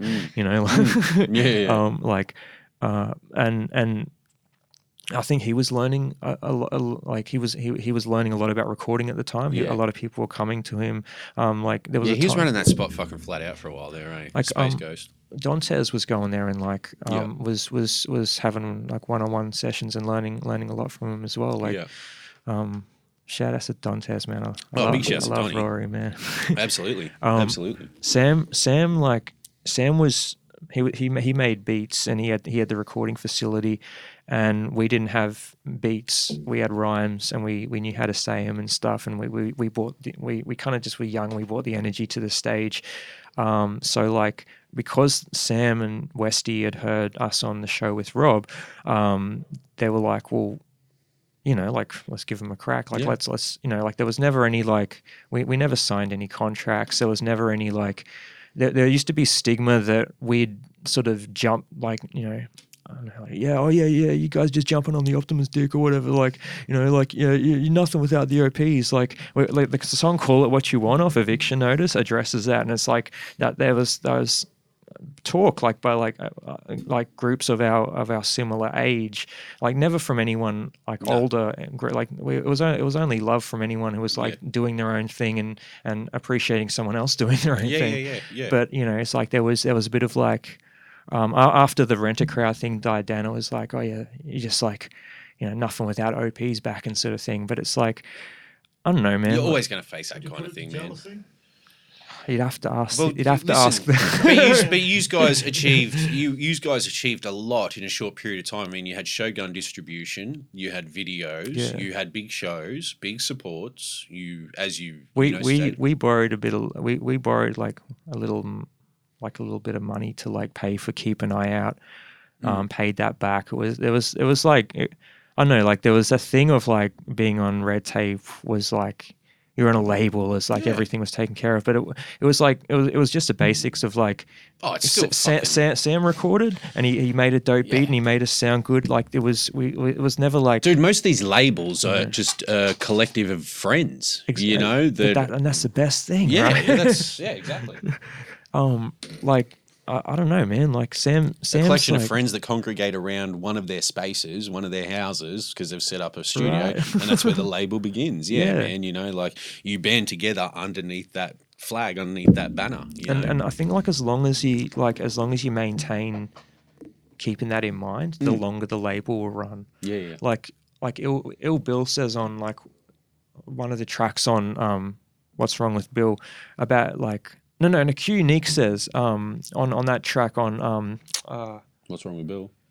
No, there's a track on Q Unique's album where he's talking about like Between Heaven and Hell is on that album. What a great fucking album. Yes. What a great album, man. Between Heaven and Hell is a great fucking record, man. I saw him perform with Rock Raider and Lord Finesse and DJ Eclipse. At the Super Jam back in the day. I've got a photo of it. It's not really relevant for the radio podcast. But yeah, it's like Q. You got a lot of flyers in that fucking dude. Have a look. Yeah, should be doing show prep. Yeah, man, this is good. Seeing Q Unique probably like taught me how to like rock a crowd because he's one of the best to do it. He is. Ill Bill called him the David Lee Roth of hip hop because, like, if you know anything about like '80s rock, David Lee Roth was the ultimate frontman. Like, you know, from Van Halen, he was fucking an incredible showman, great performer, and that's what Ill Bill calls Q Unique, the David Lee Roth of hip hop. You know? And now he's doing rock again. Really? Yeah, what's the band?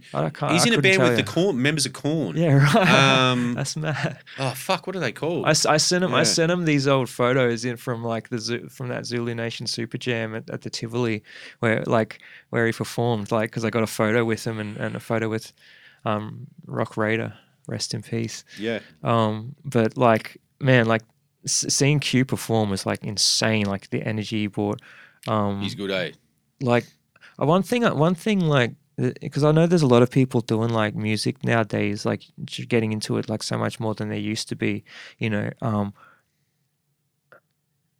matter what. Wow, did you guys support MOP? Yeah, man. With in Brizzy? Yeah. Wow, how was that? It was good. Did you do Byron? No. I heard the Byron show was live. I was fucking dead. Or like the ESPY, did they do the ESPY? Was it the ESPY? Because the Kings. Oh, apparently the ESPY floor moved. Yes, that's the one. Yeah, that's the one. The floor moved. Yeah, it was such a fucking hype live. Yeah, I heard that. Man, it was like I think the MOP gig had a similar vibe to when RZA came to the. Like when RZA played on Tuesday night at the Hi-Fi bar. Yeah, I never saw and that. It was like it was just. Oh, is this you and Q Unique? Yeah, man. Yeah. Is that you? Yeah, dude. Holy fuck! Jesus, I look Christ. like this. I look like the skeleton emoji in.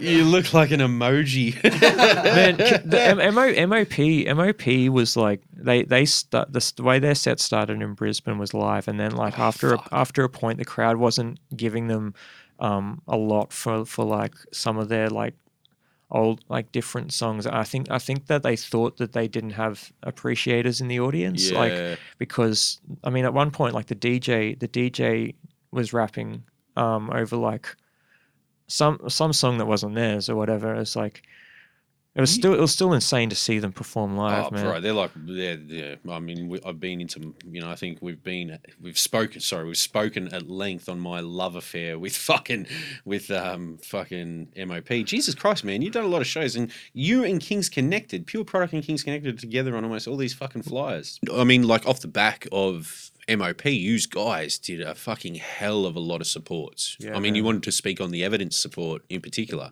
Yeah. And I'm like, me personally, I think Evidence is one of the greatest solo acts to emerge from a group since Ice Cube.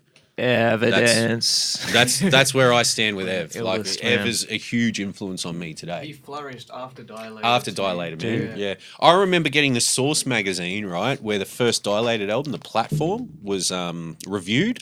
And they criticised Evidence for being too monotonous and whatever. And I think it was given like 3 mics in the Source. And I think Evidence, as a solo, is easily the greatest solo MC to emerge from a group since Ice Cube. Yeah, And look at him now.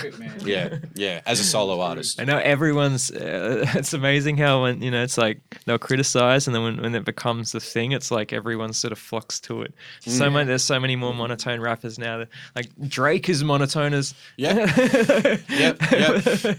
Man, shit. No, I'm not sure if I'd say he's a rapper, but some people would say I'm wrong. Well, some people, I mean, some people rate him as an MC. Like, I don't know. Each to their own. I don't think he's for me or my generation. There's obviously a reason why he's at where he's. You don't get to. Degrassi Junior High, my friend. That's fucking how you get to where you're at. Started. Oh, Drizzy. But you wanted to say something about it. What were you talking about, Ev? Man,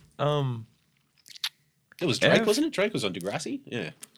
So like, after like, so pure like with Pure Product, like from like 06 to like 2010, like there's probably, I don't know, there's like more than 20 different support spots that. Duckets, for those listening, Duckets has shortlisted. Yeah. All his support slots. He's got a list in front of him. Scroll. I'll post this so you guys can like get a gauge. I'll just take a photo of you doing it. Yeah. You got to talk. Oh. Yeah, of course. Yeah. I forgot this isn't a video. So like after, like there was like we did a couple together, like the Master Ace, and that was off. With us, like with 750. Yeah. Oh yeah. You guys were on tons of bills with us. Tons of them. I saw you guys perform when one of my first gigs at what the Step In was called back in the day, it was Milk Bar Shamrock, yeah. Pegs used to be a titty bar on a Friday afternoon. Yeah, right. And they turned it into a venue. In that front little bar. Yeah. It was a pub. It was just a pub. It's strange how that vibe still remained years after. Yeah. It Dude, it was the shittest fucking pub. Like, when I turned 18, I remember we'd knock off work and we were like, man, where's the titty bars? Where's the titty bars? And that was the one. Shamrock was the one that was open at like 1:30 in the afternoon. Man, I remember like the Milk Bar Stars with Pegs and Muffin Pluto, and like you guys performed at that, and the Optimum performed at that. I'm pretty sure, like, or at least Lazy was. I'm pretty sure, like it said Lazy and Town Drunks on the. Possibly, probably. Where was that going? But like we did Master Ace and like the New Year's Eve gig at the Hi-Fi with the Oars. Well, yeah, just going through those flyers on your phone just then, like there was a ton of them that brought back some memories. I was like, wow, that's right. Just going through them, yeah. Like, and it's funny, like how like the first one that we did was at the Step In, and then it's like so many throughout it, like it got changed names, Shamrock to Step In. And it's like the Evidence. Who is Ducks are in the house? We got ducks in the house. Who's all right, Hello. man? All right, Hello. man. Who's the duck? Hello. It's coming from this area. Yeah, this bitch out, son. You got ducks, Ricky? No, keep going, mate. What is that? Put it out. Good done. Fucking outside, bro. It doesn't work when you leave after. So like Jason, who used to throw on the gigs, he was like the promoter who like put on. Jason K. Yeah, I yeah. wouldn't mind getting him on because he's got a lot of fucking. Jason Kinnenberg or He'd have a lot of stories. I think he fucked off to Argentina for a while. But He's still. I seen him a couple months back before lockdown. He's the one I asked about when my duct tape, like the duct tape was my solo album that I like wrote after I lost my job at Harvey Norman. When I went down for my grandma's funeral, and the boss was like, "If you're going down during the Christmas period, you don't have a job. Like, look for another job." What a After cocksucker. I was like, "Yeah, I don't need this." What a cocksucker. Goodbye. And then like I was at home in 2009 without a job, and I was like, like overindulging in the herb, and I wrote. Like I made the beats for the duct tape and then like took like and recorded them at home and then took the project to Samsonite and like went there like over the course of like say I think it was like 2 months or whatever, and I'd recorded it all at home and then took it to Sam and like we pieced it together and he added a lot of awesomeness to it. Yeah, body to it. It wasn't what it is now when I took it to him. Yeah. He really brought it out of his shell. And then when it was ready and it was like strange with that album because it was like you look at who's on it, like all the dead beats were on it, like my friend Khan was on it, Sam was on it. Sam's skit is one of my favorite skits that he does on that with the this ain't some run of the mill masking tape. This he does this like 2-minute skit over this Days beat, and it's like crazy, like funny. He just wrote it on the spot. Like Rob, we went down to like the Valley Mall one afternoon when we were recording it, and like Rob was having a beer with a friend, and we said, he's like, "What are you doing?" And like we're like recording my album. He's like, "You got a spot?" He came up and dropped that verse. One take, walked in, laid it down. Belbs. Yeah, killed it. That cunt could fucking rap his fucking ass off, eh? Yeah, and that like, fuck. He's one of the... People can say what they want. Like, I never had any personal issues with Rob. I always got along with him. But beyond that, as an MC, he was a weapon. A weapon. Man, I'd love to go back through the course of history and take all the influential figures in history and talk to the close circle. And I'm sure there was because there's a thin line between there's a lot of geniuses that walk amongst us, and man. It's like we got to give roses while people are still here. It's like people like the shirt I'm wearing says Wired Weird. Like I've got so many like grievances and hang-ups and like things that like eat me up inside, anxieties, like things I hate about my own personality, and I'm sure everyone can relate to that in some capacity. Certainly. I don't think you can have a creative level and a creative output to like a certain degree and be like. Normal. It goes hand in hand, right? Yeah. Eccentricities go. Who sits in a room and writes on a piece of paper with a loop, same 40 seconds or 2 minutes going over and over again for like 4 hours and doesn't get bored? Like I do. Yeah, and but you know what? Like I think like talking, in regards to that dude, like, I don't know. Like I was never on forums like that. I know he copped a lot of flack for shit he'd write in forums and stuff, but how much of that could have been misconstrued in hindsight? Mm-hmm. And I know he may not have helped his situation, maybe in the way he went about things, but yeah, the dude had an unparalleled skill level in terms of spitting, the voice, the flow, the fact he could freestyle off the dome at the drop of a fucking hat, and it sound like 100 times better than most written. Without fail. I've seen it on numerous occasions, man. And like I said, I always got along with that dude. I remember I was catching the train with him for a long time because me and him are like the same age and we kind of came into things at the same time. And man, Belbs is someone I'd have on the podcast, man, just to, like clear a bit of air, like I'd love to have him on, man. I don't know where the fuck he's at. It'd be so good to get his perspective. I think a lot of people would like to sort of at least just understand. I know, Trav, you've probably got, your own sort of... No, I thought you had some sort of indiscrepancies with him. I know a lot of people do. Like, you know, I think like the further out from the inner circle. Yeah. Okay. It's like if everyone's got like your inner circle and then you got like the circle outwards, and then it's like when something happens and like whatever, like that inner circle knows what's up. The circle on the slightly outer like has a filtered, ciphered source of information, and the more it goes out, the more like that it gets construed and whatnot. It's like I think like to hear it coming from the person, like it's the only way to get like where that person's at, you know. Like, listen, if anyone's listening, get someone to put us in touch with Balboa, because I'm not on Facebook like that. I don't even know if he's on there still, but yeah, get someone to holler. You know, I'd like to hear from Rob. I'd like to get at him. I always get distracted. Evidence. Because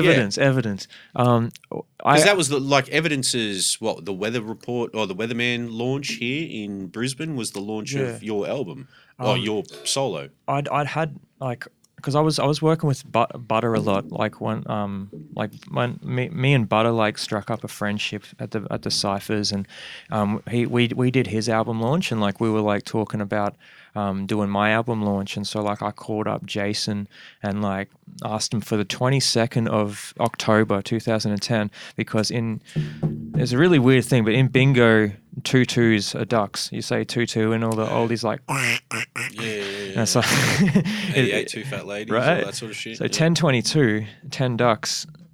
October is the 10th month, 22. So I was like, I'm a weirdo with that sort of numerology sort of thing. I don't look into it too much, but like I used to. So I was like, Jason, I want the 22nd of like, is the 22nd of October available? And it was. And so like I'd finished like from the album that was started in 2009 in January at the start of the year that I made with Sam, got all the people in like to record the verses. And like all shouts to Sam for everything you've done, man. I love you, bro. Big shouts to Sam. Jason called back. Like I got the duct tapes pressed. Like the shout to James at Digital Media, I think. So I forgot. Crystal Media, I think it is. He got them like back to me in a week. I got them the masters on a Monday. He had them to me on the Thursday. Wow. Like it was insane. I'll put the name. I can't remember the name of the company, but I'll.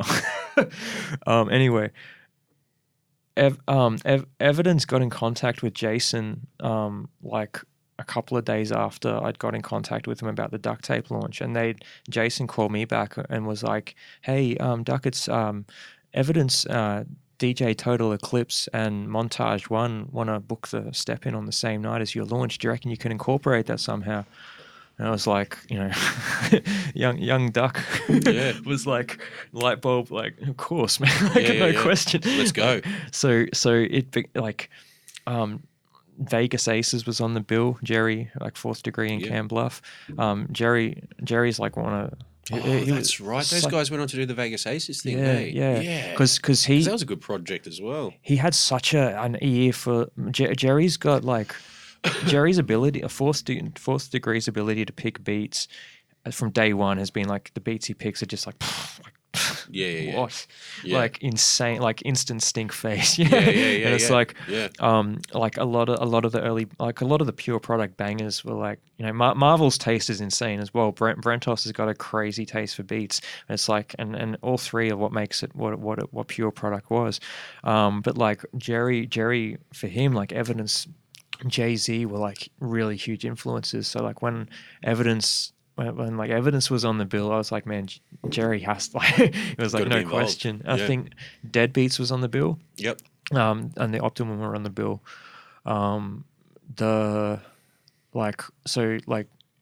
Evidence performed.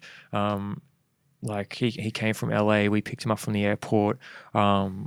I think it was like Got Beef was helping with the promotions of it, or Don't Flop. I can't remember what it was. I think it was Got Beef. There was Alizé banners around, and I don't know. It was a period. It was a moment. It was a strange year. Right Evidence there. Like what Alizé? Yeah, Alizé. No one drinks that. Oh really?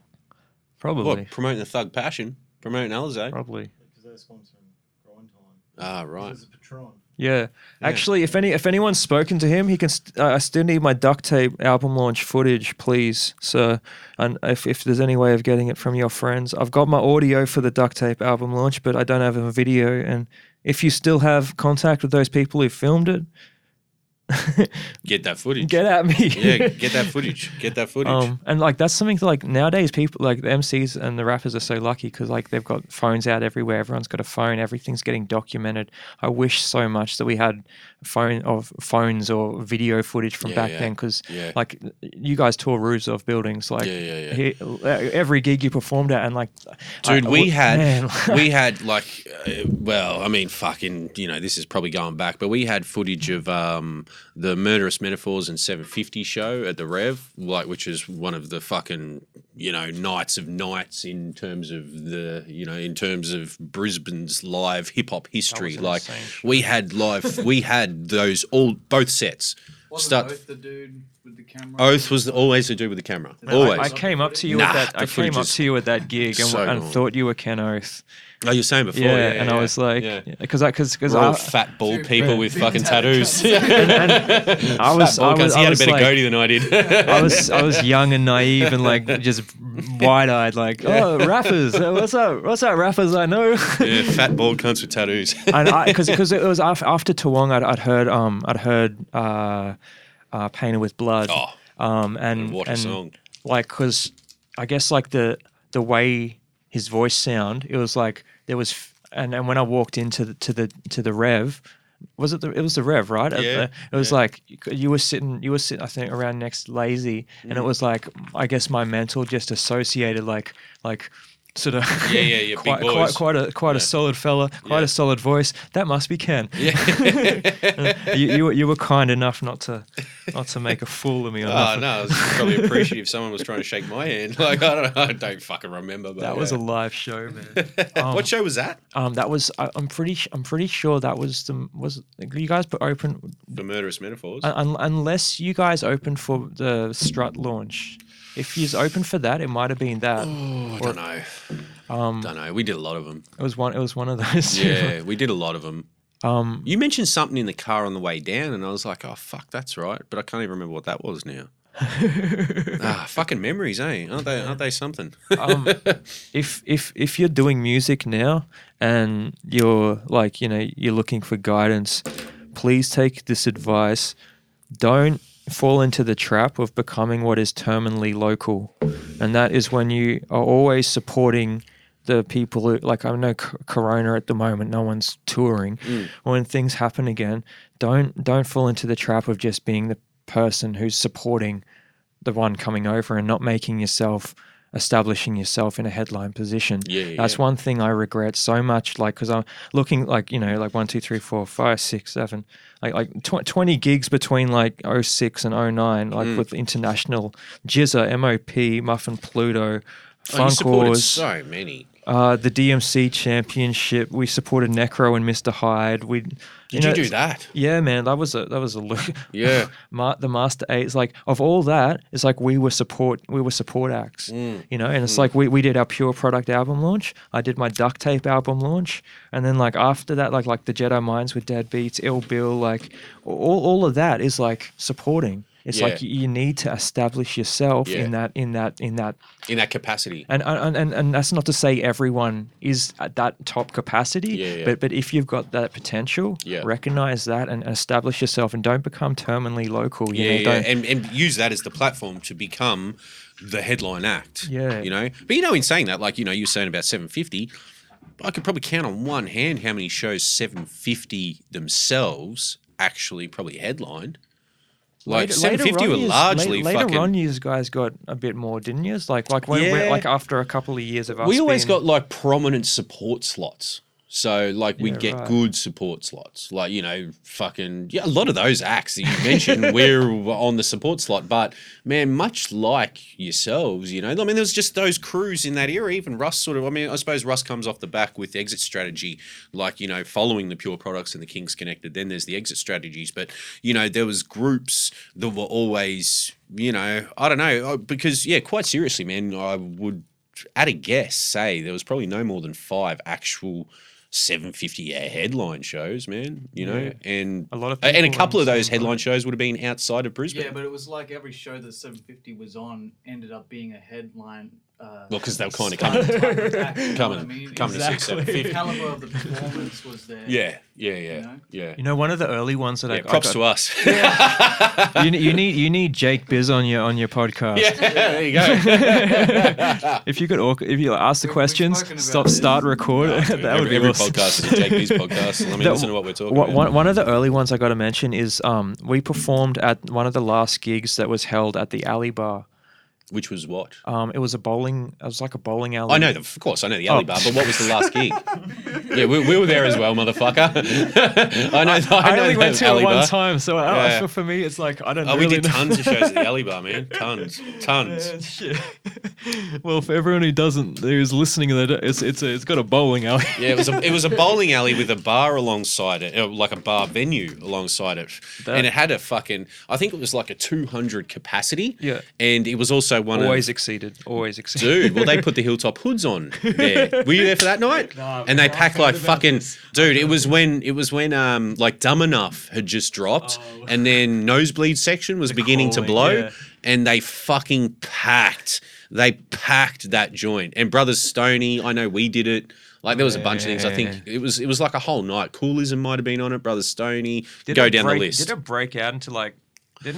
Bro, there was people swinging from the fucking right, and like this is a venue that held 200 tops alongside a bowling alley. Grabbing and pins and man, there was people outside. There was fucking it was huge, and I think that kind of broke the fucking venue, man. I think that was, like it was At one of least the nights. The spirit of the owners, like we don't want to. They couldn't go too much further after that because it was fucking done. But that was just as the Hilltop Hoods were blowing, and it was an amazing fucking thing to witness because I remember standing side of stage watching it, and like actually we speak about it on the DJ Decide podcast. Yeah, I'm pretty sure Gav goes into it because Gav was kind of involved with the dude Bezo who was running the Alley Bar back then, and then he started doing some of the early rev joints as things moved from the Alley Bar over there, and so on and so forth. But you know what I want to get into with you, man, because one of the one of the more unique situations, once again from an outside perspective or from my perspective, that I kind of found you in, or your contributions in, was Deadbeat Society. We've touched on the group throughout, but Deadbeat Society was a dope group of individuals here in Brisbane that didn't. Straight up. Yeah, it never really eventuated. You just put out like that little EP that was a free download on Run Royal. There's a couple of hard copies. But, between you, Twitch, Pie, Butter, Days, Butter, and Jules Vega, it was definitely a group of fucking, kind of mismatched egos and shit, I think, and mismatched individuals, but it was just such a unique, it was good fun. Unique group of individuals. How does the Deadbeat crew how did the Deadbeat crew come together? And, also I got to witness a bit of it firsthand because I know Chubba was fucking with you dudes heavy, so Chubba was trying to help you guys out, and I'd come down to certain things here and there, maybe one or two bits and pieces. But, there's an unreleased song. You supported Jedi Mind Tricks, you supported Ill Bill, you were in that vein. You were in that sort of definitely in that vein of music at that time. I feel like and this is coming from a member of Deadbeats, and despite which Deadbeat you ask, that would just determine my, I guess, membership. Yeah, I imagine so. but I feel like the Deadbeats. There's a unique dynamic amongst all you guys. Man, I feel like we took strong inspiration from the Wu-Tang and from 750. Okay. It has definitely in like the energy bringing to the stage. Yeah. Because it's like for any group more than like 2 or 3 people, it's like, what were the other role models locally other than you guys? I don't know. Yeah. So I mean, even like Red Tape kind of, sort of even went with that kind of vibe by doing the Red Tape thing. Like, you guys would hit the stage as a crew, But 750 is always the rebel's always going to be the rebel. Well, yeah, 750 was 750. The rebel ting. Yeah. It's crazy it's kind of crazy to think about the 750 thing sometimes. So Trev came up to me in 2009 after the Artillery album launch gig, where I'll have to double check, but I think it was Pure Product, Optimum, and you guys, I think by memory. And Trev came up afterwards and basically said, like, he dug what he heard on Pure Product, and that him and a couple mates were like, writing, doing some shit, doing it. And he invited me around to his place. I think it was at Runcorn at the time. I could be wrong. And like I went round, and I mean, like off the bat, it's like there was a lot of like, I reckon, like when Trev first came up, it was like, man, you're the dopest, and it's like there was a lot of, I guess, like, because you said there's like a lot of egos, like it was a very, I guess, egocentric or ego-based thing from day one, and call it bad or call it good, it made it what it was. Ego breeds amazing music. Yeah, that's what I'm saying. Exactly. That's what I'm saying. That's my favorite type of music. Exactly. And I don't say that as a diss to any one of them. But watching you guys as individuals, and like having seen you prior, because you were essentially the dude in the crew that had kind of was relatively established at that point. You'd gone from Pure Product. You were an established MC and in Pure Product, man, I honestly have I was the weakest MC in Pure Product, no doubt. Jerry's punchline game, or forced punchline game, was insane. I would say all three of you cunts had it in Pure Product. You were fucking good, man. I was like a sproutling, I reckon. Like with the Wired Weirds, like given that like I've done like 20, I counted them last night, 29 songs since last February. I've recorded. The level of progression since then is insane. Man, I wasn't like I didn't know myself where I was at the time, and it was like I think Brent was like Brentos or Marvel was really like he was really like in tune with like where he was at. Jerry had the method of like how he approached it, and his delivery like solid from like year 10, man, no doubt. Like but like when Twitch came up, or when Trev came up and said that, it was like humbling or flattering or whatever, like and obviously like it's easy, like in a hip hop is an ego based thing, and like the knife, you use it for good or bad, it depends what you get from it. I took the offer, and I was like, because obviously I was like, oh man, like someone reckons I'm all right. It's different when it comes from Twitch too. Like, yeah, he has a way about him. Like, if he says you're good, you're on the right path, because that motherfucker is the biggest critic I've ever met in my life. And and Trev will take 5 minutes to extrapolate on the fact of why he thinks you're the and reiterate, so and it's not bullshit. It's and it's like, this is. I believe 100% of what you say. And go to YouTube for those listening. Go to YouTube, type Deadbeat Society in, and I've got it in front of me. I mean, almost all those joints are up. Raise Hell was probably one of my favorites from there. Dude, yeah, man, you had jams. The and couple like of videos don't do it justice of what it was like. There's a couple, I think, like the All Deafware album launch and like Underdweller's birthday. Yeah, I was lucky enough to see one of the last shows you guys did, I think. Which one was that? I don't remember where it was, but it was maybe like 2011 or something like that, or maybe. Hold up. It was a long time. I will check the paper. Revert to the paper. Fact check the scrolls. Was it? It's written in Sanskrit. I need a translator. Was it Ill Bill or Jedi Mind? It was Jedi Mind Tricks. I'm pretty sure Jedi Mind Tricks was the last one that we did. It was a big show to do. It wasn't one of those. It was like a local show. Or was it the after party of Sprung? Yes, that was it. Yeah. Yeah, that day was like the awesomest, suckiest day, because it was like Sprung was crazy, and like we had the honor of like opening for like you and Lazy. Like you went up with Lazy on the side stage, right? And like which one, the first one or the second one? We did them both. We only did one. We River Stage? Yeah. That was big. Eh? They should have had you guys on them, like, because Lazy influence, like Lazy's body of work influenced so many of those artists that were on. We got that bill. afterwards, eh? Like, I mean, not to fucking sit around pissing in our own pockets, but I remember hearing after that, because we went on. Like, that was at the River Stage, and it was packed. It was like 6,000 people or something like that. But we played after the Funkors and before Draft, who headlined on the next stage. And, man, we tore that cunt to fucking shreds. Like, seriously. Yeah, man. Tore that off. There's actually, I'm pretty sure there's still footage of it. Yeah. There's footage of doing, we did get the fuck out of here, and we brought Bias out for it. Actually, Bias came up. The same guy who's got our footage uploaded's got your, I think his name's David Sora on YouTube or whatever. Like, I don't know him personally, but just like his YouTube thing. And it's like, he's got like I think like almost your whole set. Possibly, yeah. That Sprung set. That was a good, After we finished there, it's like Brent, Jerry, and Butcher went on and like just like kicked on and stuff. And, like I legged it up the road to like what was it like Tin Billy's? Oh no, the Transcontinental. It was Tran- Billy's. It wasn't Tin Yeah, no, the Billy's. Trans, the fucking pub next door, the Transcontinental. Downstairs. Yeah, that's right. Fuck, did you just perform at that? Yes, man. I remember The that. sound was horrendous. It was like ear piercing, but just the vibe of seeing Deadbeats live Yeah. was amazing. I remember that. Yeah. I was spent, man, because you can see in the footage, like especially in the Addicted footage, when we performed Addicted on the stage, like I was like, I felt like, because it was near the end of like that was in like Sprung was 2011, so it was like all that other stuff had happened, and it was like I felt like we're getting a festival spot, still I had that mindset of like it's all eventuating to something, it's like it's like all that seeking that we were talking about earlier, course. It's like.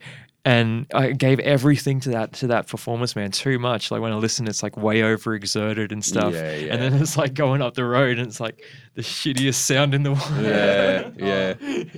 And like you got to bring the aggression, bring the. They put a few shows on there. I remember there was like excuse me. I remember there was like a Rugged Man show or something put on there, and they all generally had really bad sound. Kings opened for that, didn't they? I think so, Ace possibly. upstairs, and that was a good show. Was that good? Yeah. Was that art? Like, did Ace come back later on? With Marco Polo, yeah. Right. Optimum was on that same bill, and I was so bummed that Were they night still because around? they played. What was their main one? Give It Up. Yeah. They played that, and the sound just wasn't good for that one song. Oh. I couldn't even tell it was the song until I went right up to the stage and heard the verses. I went, "Fuck, Oh what a shit. shame." Yeah. But yeah, that was a good place.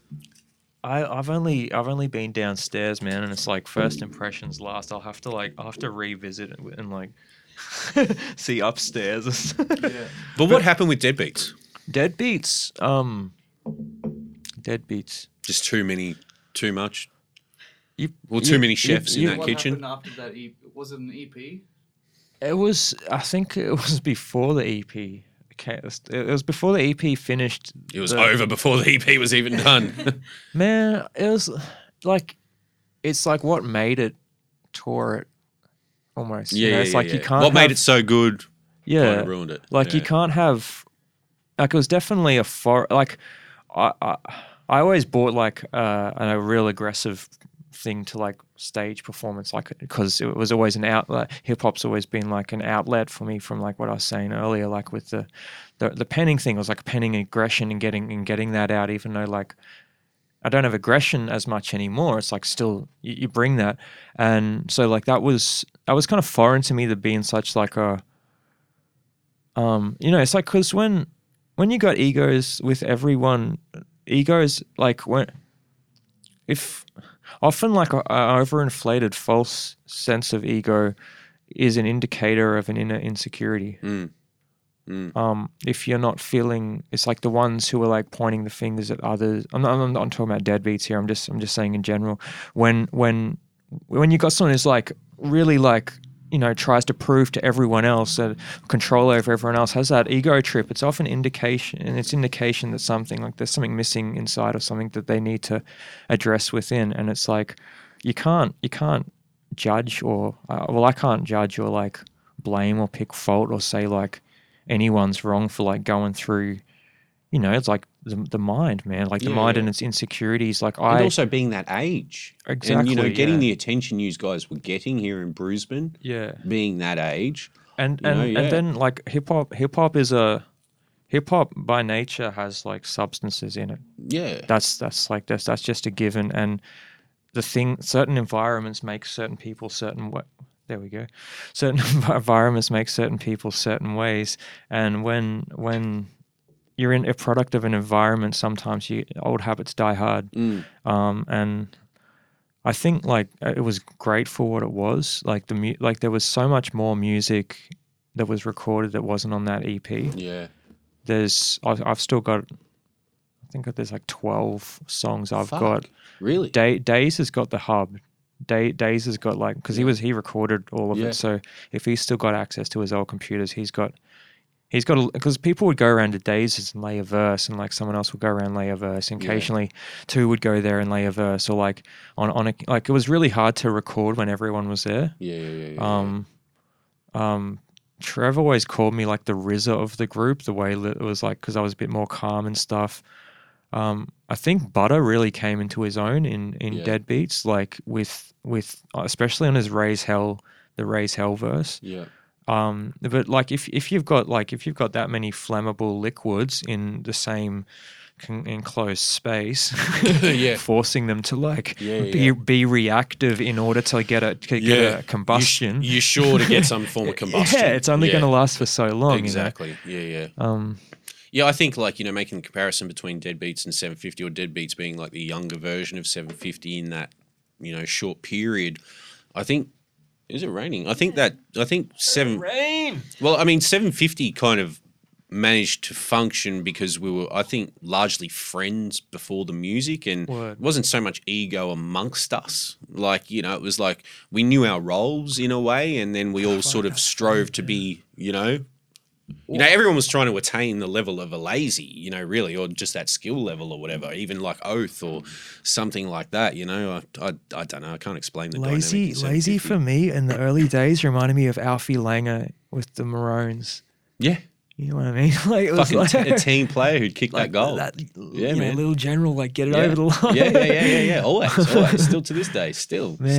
Always. Dead Beats, I think we all needed Deadbeats. Everyone in Deadbeats needed Deadbeats because we all needed to assert a certain whether it's like dominance in the scene or like to affirm it in ourselves, or like, you know, it's like when we were at the studio, it was time that wasn't being spent doing something else, probably more destructive or whatever. So it was like it was good to come together and build, but yeah, man, I wish more of the songs had gotten out, and especially there's one track, and Chubba gave us a beat that me and like it was meant to be everyone wrote to it.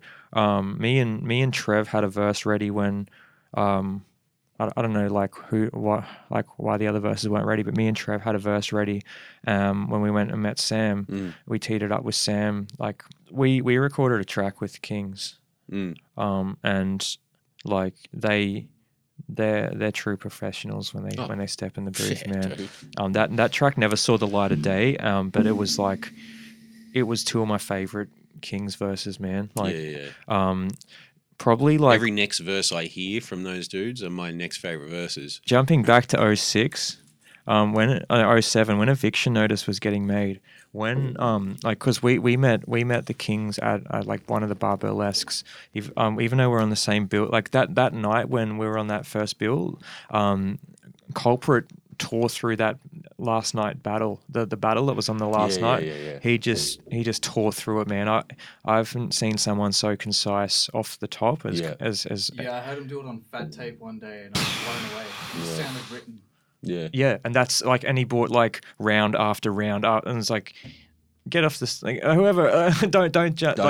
Don't bother. Just let him rap. Give him the time. I came and did a session with J-Mac a couple months ago, and afterwards we had a bit of a freestyle together, and I was just like, fuck you. I can't even freestyling, dude. Like, it's just ridiculous. You listen to those dudes, like, I don't know, like with me personally, I kind of listen to like, you know, local artists differently to how I listen to US artists, and maybe I shouldn't, but when I listen to Kings Connected and, you know, no difference, man. Like, I listen to them like they're US artists almost. It's just like, wow. They have like, that stilo. Yeah, it's crazy. It's insanely, like, it's fascinating how, like, you know, like how every time you hear a Culprit verse, it's like, it's like, it seems like it's just the same words that all the rest of us have, but he just uses them in a completely different, like, it's like, damn. Yeah. And he'll use some like weird obscure mafia references that always catch me just because I like, you know, I'm a big sort of. He'll like throw an old football reference in there and like, it's crazy. And it's in simplicity too, the way he writes. The space in it, it's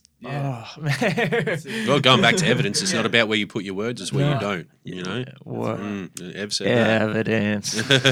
Like the thing I was going to mention was like when on eviction notice, I feel like we started taking it really seriously the night when Kings Connected came in to record eviction notice. It was like a weeknight, and we weren't hitting our verses in one take. We were recording. We were with Sam. We were like, it's a bit of a, like going like, oh, try it again if we think we can do it better tomorrow. Like, Bare Essentials. Is that the joint? Bare Essentials. Like Dizzy, our mate Dizzy on the beat. Like that, man.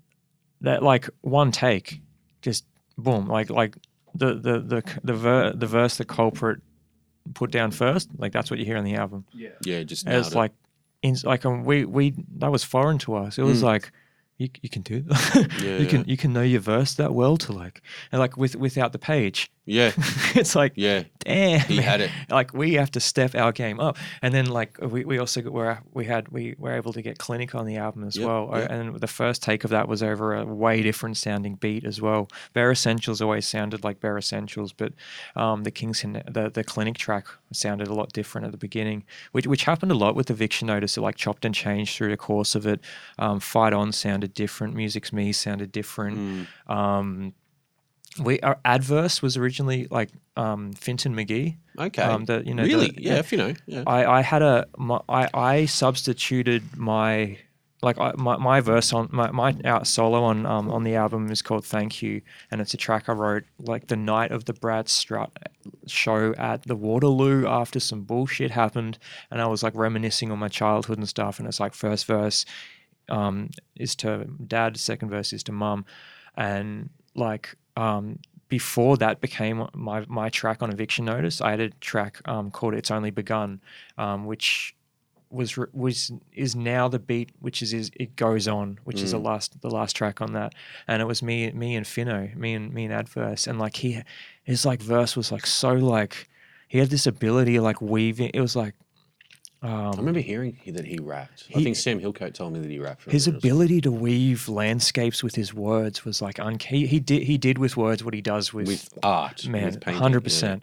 And it's like a testament to a true artist. You change the media in which they express themselves, and you get just the same level. But that's a good point. Man, the Kings changed our approach to it because it was like we gotta take this seriously. I think, man, and you know, like I think they kind of changed my approach to things. Like I remember when I heard Trails to the Underlayer, I was like, man, like, you know, I felt like I had to be sort of more meticulous with my rapping or maybe with my content or something like that. Like after hearing some of that shit and then what they were doing following that, like, you know.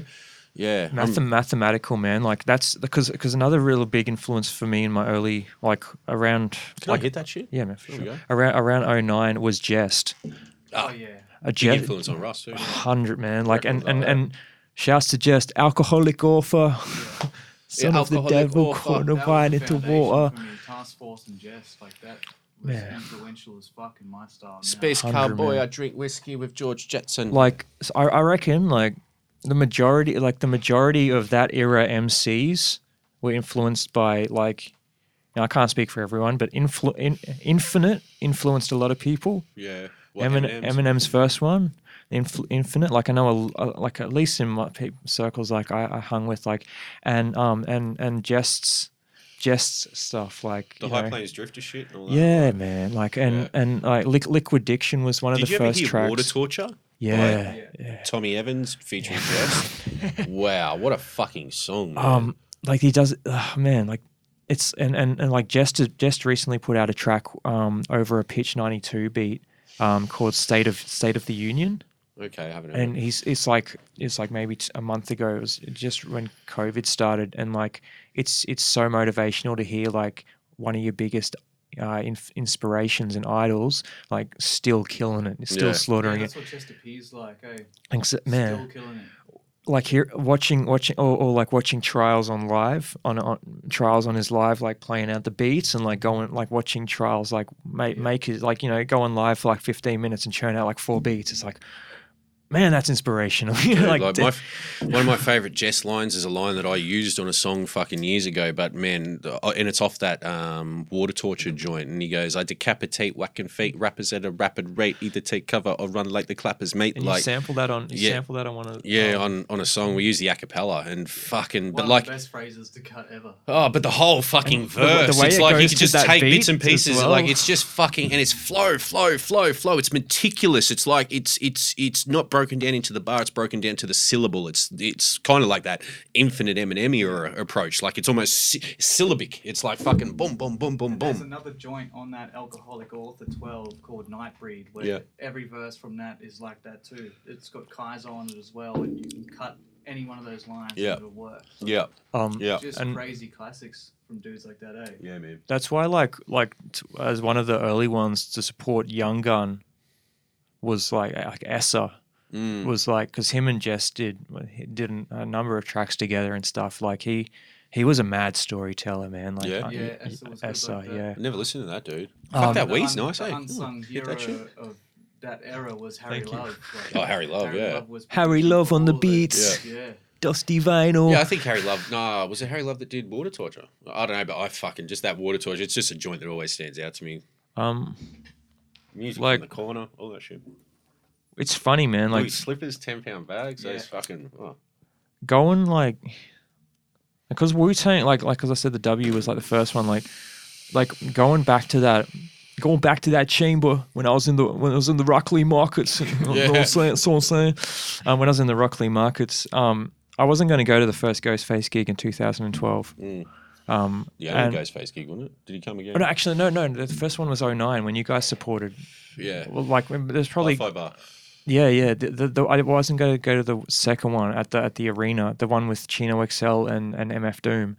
And my dad, like, because I was working like night shift. My dad said to me, he's like, well, if you like the artist and you know you're not sure when he's going to come back out, you might as well go because you know you're always going to be tired from work. But you know, so like he talked me into going to that gig, and it's like I'd broken up with a girlfriend at the time. She was at the gig and like fucked with my mental at the beginning, and like Trev got into some shenanigans at the start of the gig, like and he didn't see the gig out, and it was like just a whole lot of conflict going on and stuff, and like Ghost mid set was like, yo, we're gonna pay respect to, like, you know, the fallen soldiers right now. We're gonna take it back to the first chamber to, you know, who knows, protect your neck. Who knows our first joint. And it was like, the crowd went nuts. So we're gonna pay tribute. We're gonna get 2 MCs up on stage. Who knows, Method Man and Old Dirty Bastard shit.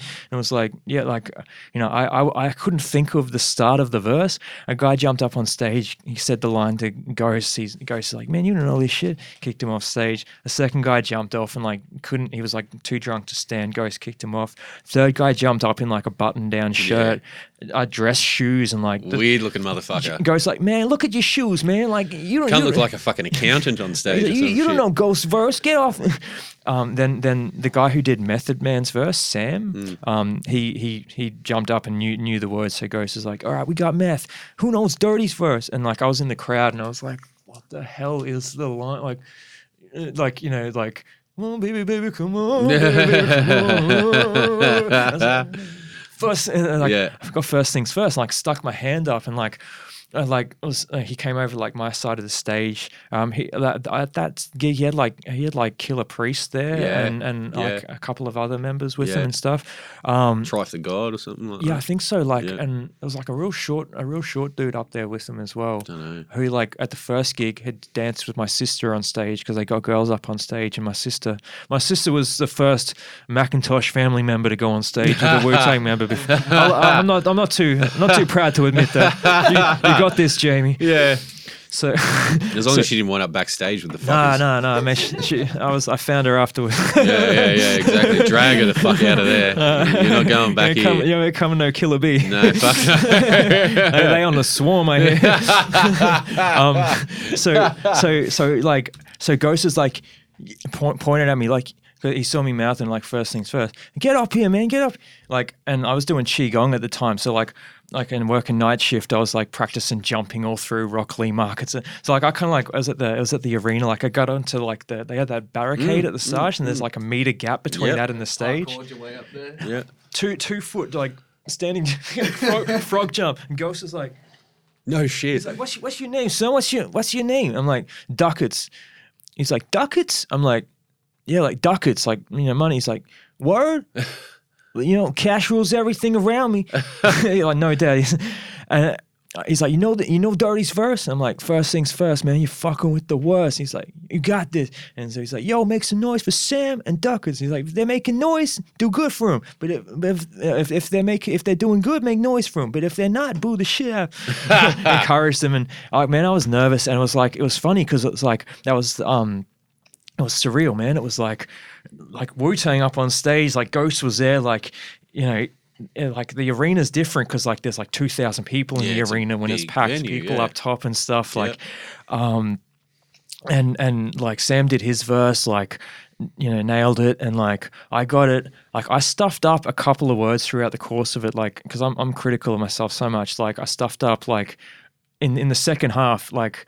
The last half's a bit questionable, but Ghost didn't like make him boo. He like, but you owned it. Yeah. You got up there and rocked it, dude. It's an amazing bit of footage. Yeah, man. It's on YouTube. You can go fucking watch it. Go to 10Duckets. Yes. Go to his YouTube channel. 10 Duckets. 10Duckets. Go there. Subscribe. And man, check this footage, and you fucking own it. You jump on that stage and comment, leave a comment below. Dude, you even drop for the crowd and shit like that. Like you own that shit, dude. So like after the first time I got off stage, it was like I grabbed his towel, like there was heaps of towels that were like Ghost had a towel and like he'd thrown it. Like I grabbed that towel off stage.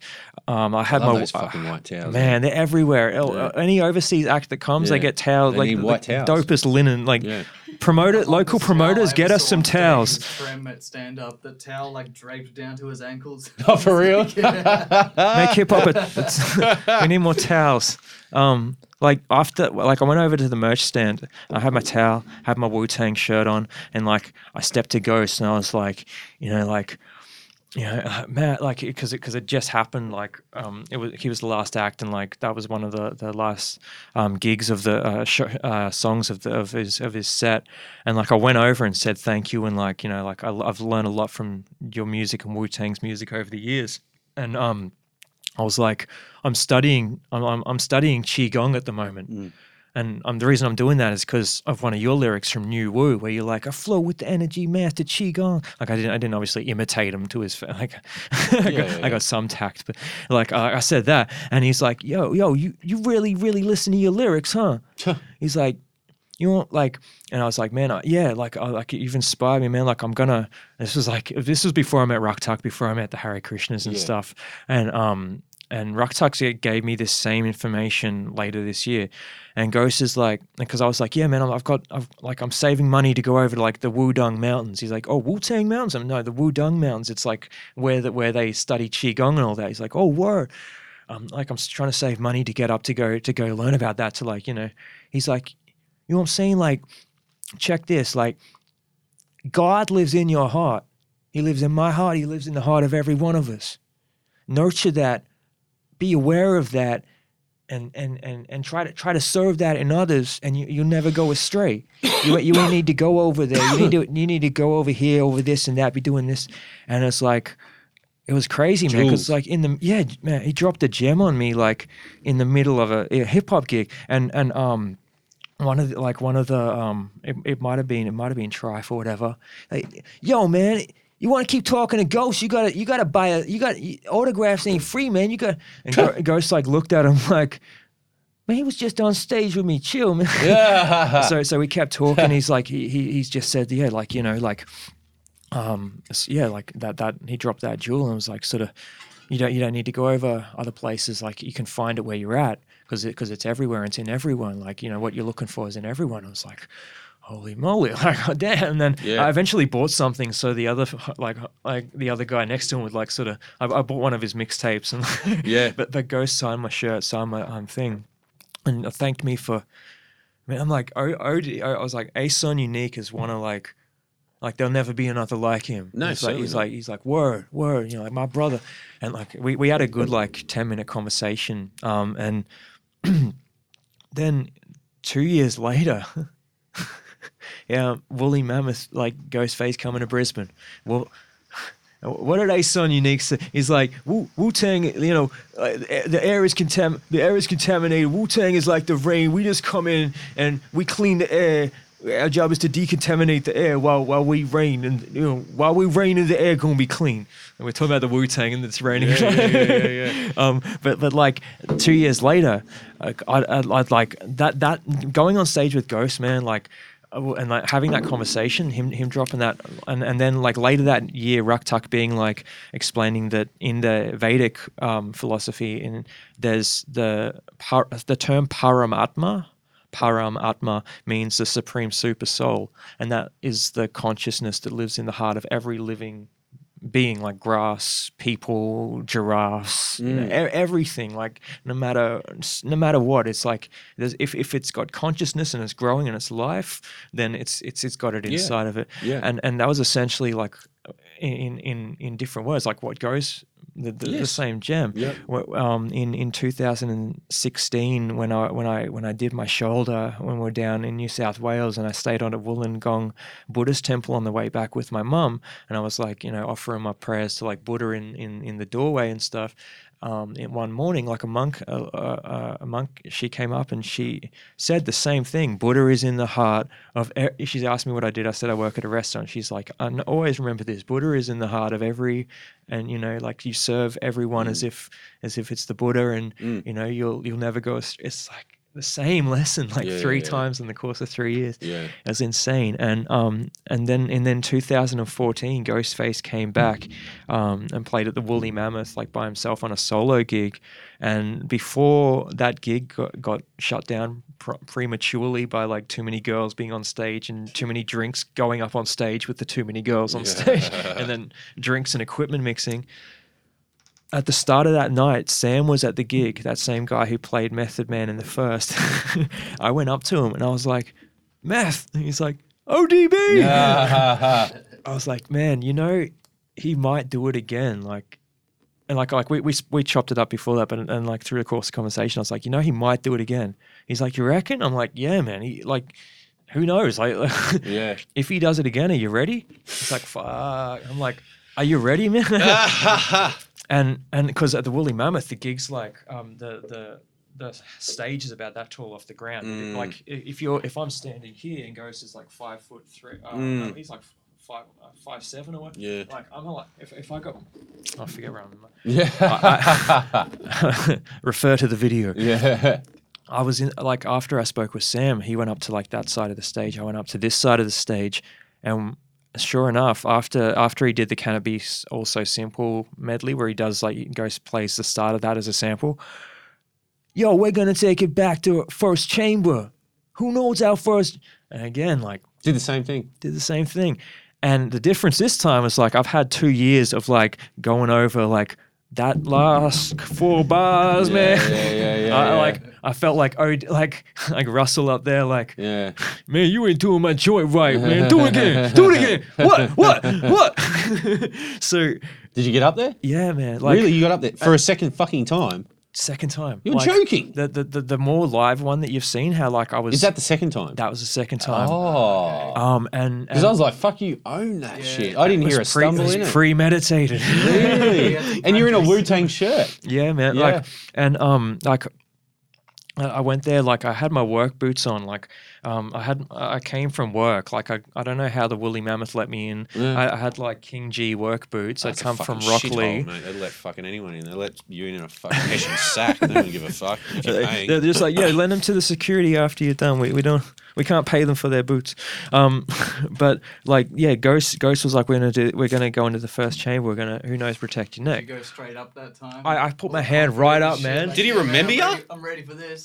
He gave me a look. He's like, he kind of like was like, and he's like, what's your name? I'm like, Duckets. But I suppose he does that shit all over the world on every fucking stage. Like, but he remembered as something. And he's like, when I said Duckets, he's like, Duckets? And I was like, 2 years ago, man, you came with Chino XL and Doom. Like, this is like the gig atmosphere, and I speak softly, so I probably didn't like get it all across to him. But I see you hugging it out with him in there. Man, I was like, well, this happened 2 years ago. Like, this was before we started, and he's like, we went up on stage. I mean, like, I don't know him. He doesn't know me. We went up on stage with you 2 years ago. And he's like, turned to the crowd. He's like, yo, so apparently these two dudes used to be in a crew together. And this is like their reunion or something. So let's see if they still got it. and then like, and then on that, like you can see in the footage, like, cause I was like, man, I need to make up for the first. You fucking do. And you see, who was it? Chic Luch is on stage with him. Oh, that was the fucking D block, the Woo block. Yeah, right. Chic Luch. Ghost and Chic. And I'm like up the front, like sort of. I'm like, man, I got this is the second chance. So I was at the front doing the rap hands, like getting moving with the crowd. And you see at one point, she kind of gives me like a little tap on the gut, fall back soldier, fall back. He comes over to me. He's like, man, I just like let Meth get his shine. And then afterwards, it was like that when Ghost like afterwards, it was like, you hug it out, man. Yeah, that felt like 5 minutes. It was nuts, and we didn't speak. We didn't speak after that because the gig shut down prematurely, and like everyone got ushered out, and Ghost was annoyed at the girls spilling the drinks on the stage and stuff. And so there wasn't the time to like go to the merch table afterwards. Yeah. But I walked by, and I think Corfire was next. I think she was next. Like she can say whether I'm right or wrong about this, but I'm pretty sure she was next to Ghost on the way out, and I was just like. I said peace, and he's like, I see you. But yeah, man, those two moments changed. Like after that, it's like I don't care. Like no one can listen to Wired Weird, man. If they don't want to, it doesn't take anything away from it. If I'm on stage now, it's like, and I'm at a Hare Krishna festival in King George Square or in Surfers Paradise, or I'm at a gig, at the Flaming Galah, or if I'm at the convention center, like let's manifest that into when I perform at the convention center, even if no one's listening, it doesn't matter because it's like Ghost and Woo were like such a huge thing to me, and it's like secondary to that gem of wisdom that he dropped on me. It's like I feel like I've been accepted by like someone who like influenced me coming into it. No other, all their other opinions are secondary. You require no greater validation than that. Not to say I don't have like deafening insecurities that continually are like my music ain't. So I mean, fuck, bro. I mean, that all leads us to where we're at now. You took those jewels from Ghost and you're fucking, applying them to life and the Wired Weird movement. You've recently hooked up with like No One Network. They're working, you've rapping on some Nerve production. Kyle Golly's doing a lot of your videos. Man, tell us about where it's at. Wired Weird is like, I think you pointed it out. You like the play on words. That's all it started as for me was like seeing the same words. It's like the same words, different spelling. Yeah. Same spelling, different words rather. And I was like, I'm a word nerd. I love words. So the Wired Weird I was pretty unmotivated, like musically, like me and Butter, shouts to Butter, we made a album together over the course of like 2012 to 2016, called Making Tracks. That was the last body of work that like I was part of before Wired Weird. I had a piece of paper that I'd recorded, but it kind of just like I haven't brought it to fruition yet. It's like it's there, but it's like I feel like I'm past it consciously. And I've also got a sneaky little project that I'm slowly working on with Dantes. That I've been labeling Perpetual. Yeah. But that's like a slow burner. Yeah. But I really look forward to writing to those beats. Wired Weird. I met Pete Gardner at the start of last year. He's the one who mastered the duct tape back in the day. He was also part of Optimum. He was the one who would play. He'd play the keyboard. Yeah. He had the dreads. They used to record Peter Beattie. Peter Beattie. Yeah. So Pete Gardner, he started working up the road in a studio up the road from Govinda's. And I saw him at work one day in West End. And I was like, "Yo, Pete," had a catch up. And he's like, "I'm up the road," and just before that, I'd bought a beat from Trials, the Once Again beat. Yep. And I was like, before I did that, I was like, it was always just like getting beats from someone or making them myself. And it was like, I had never purchased a beat and never like committed like something that I'd worked for to like getting. So I was like, that was a big step for me, you know, because I'm like quite miserly. I'm quite a stingy duck.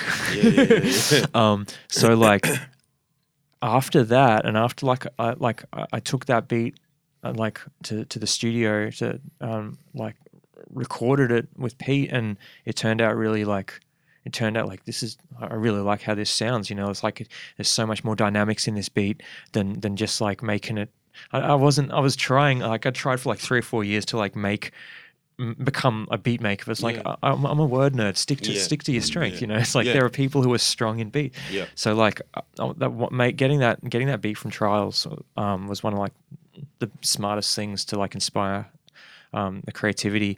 And then I love how you sound on the Nerve beat too. I don't know anything. Man, that like, you know, beat, that's you with a kind of even more modern take again. You know, like I don't listen to much music nowadays. I'll be straight up, apart from my own stuff. Like Sean P said, like I like me some Sean P though. I listen to some Duckets. Similar to Evidence, you have flourished in your solo state. Yeah, certainly. Thank you. As in a crew.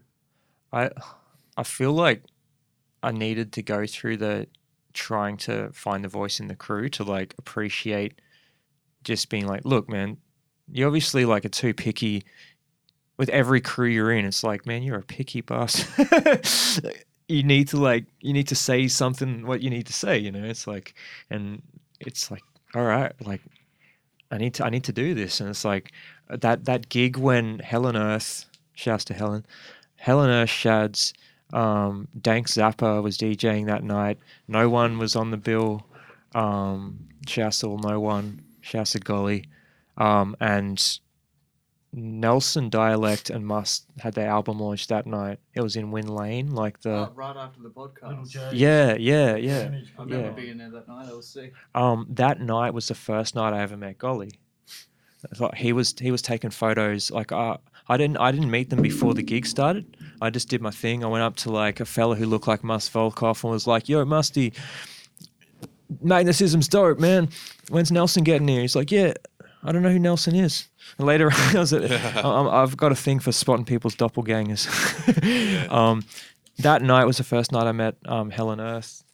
Shads, first night I met No One, met Kyle. Kyle was taking photos up on the steps of the No One guys while they were doing their set, and I'd just finished my set, and I was like doing the same. I was up there with my camera and stuff. And actually, no, Helen Earth was on after me. I was up there, and I was really blown away by like the energy that like the No One fellas bought, because like they just had like Nerve just bought his little SP 404, I think it is. Yeah. And he just, I was like, I hit him up beforehand. Are you going to have like Serato there? He's like, man, the 404 is great. I'm not bringing a turntable. Yeah, you can queue up your tracks on there and play it through and do your little edits and shit. Yeah. That was him with Scrub, eh? Yeah.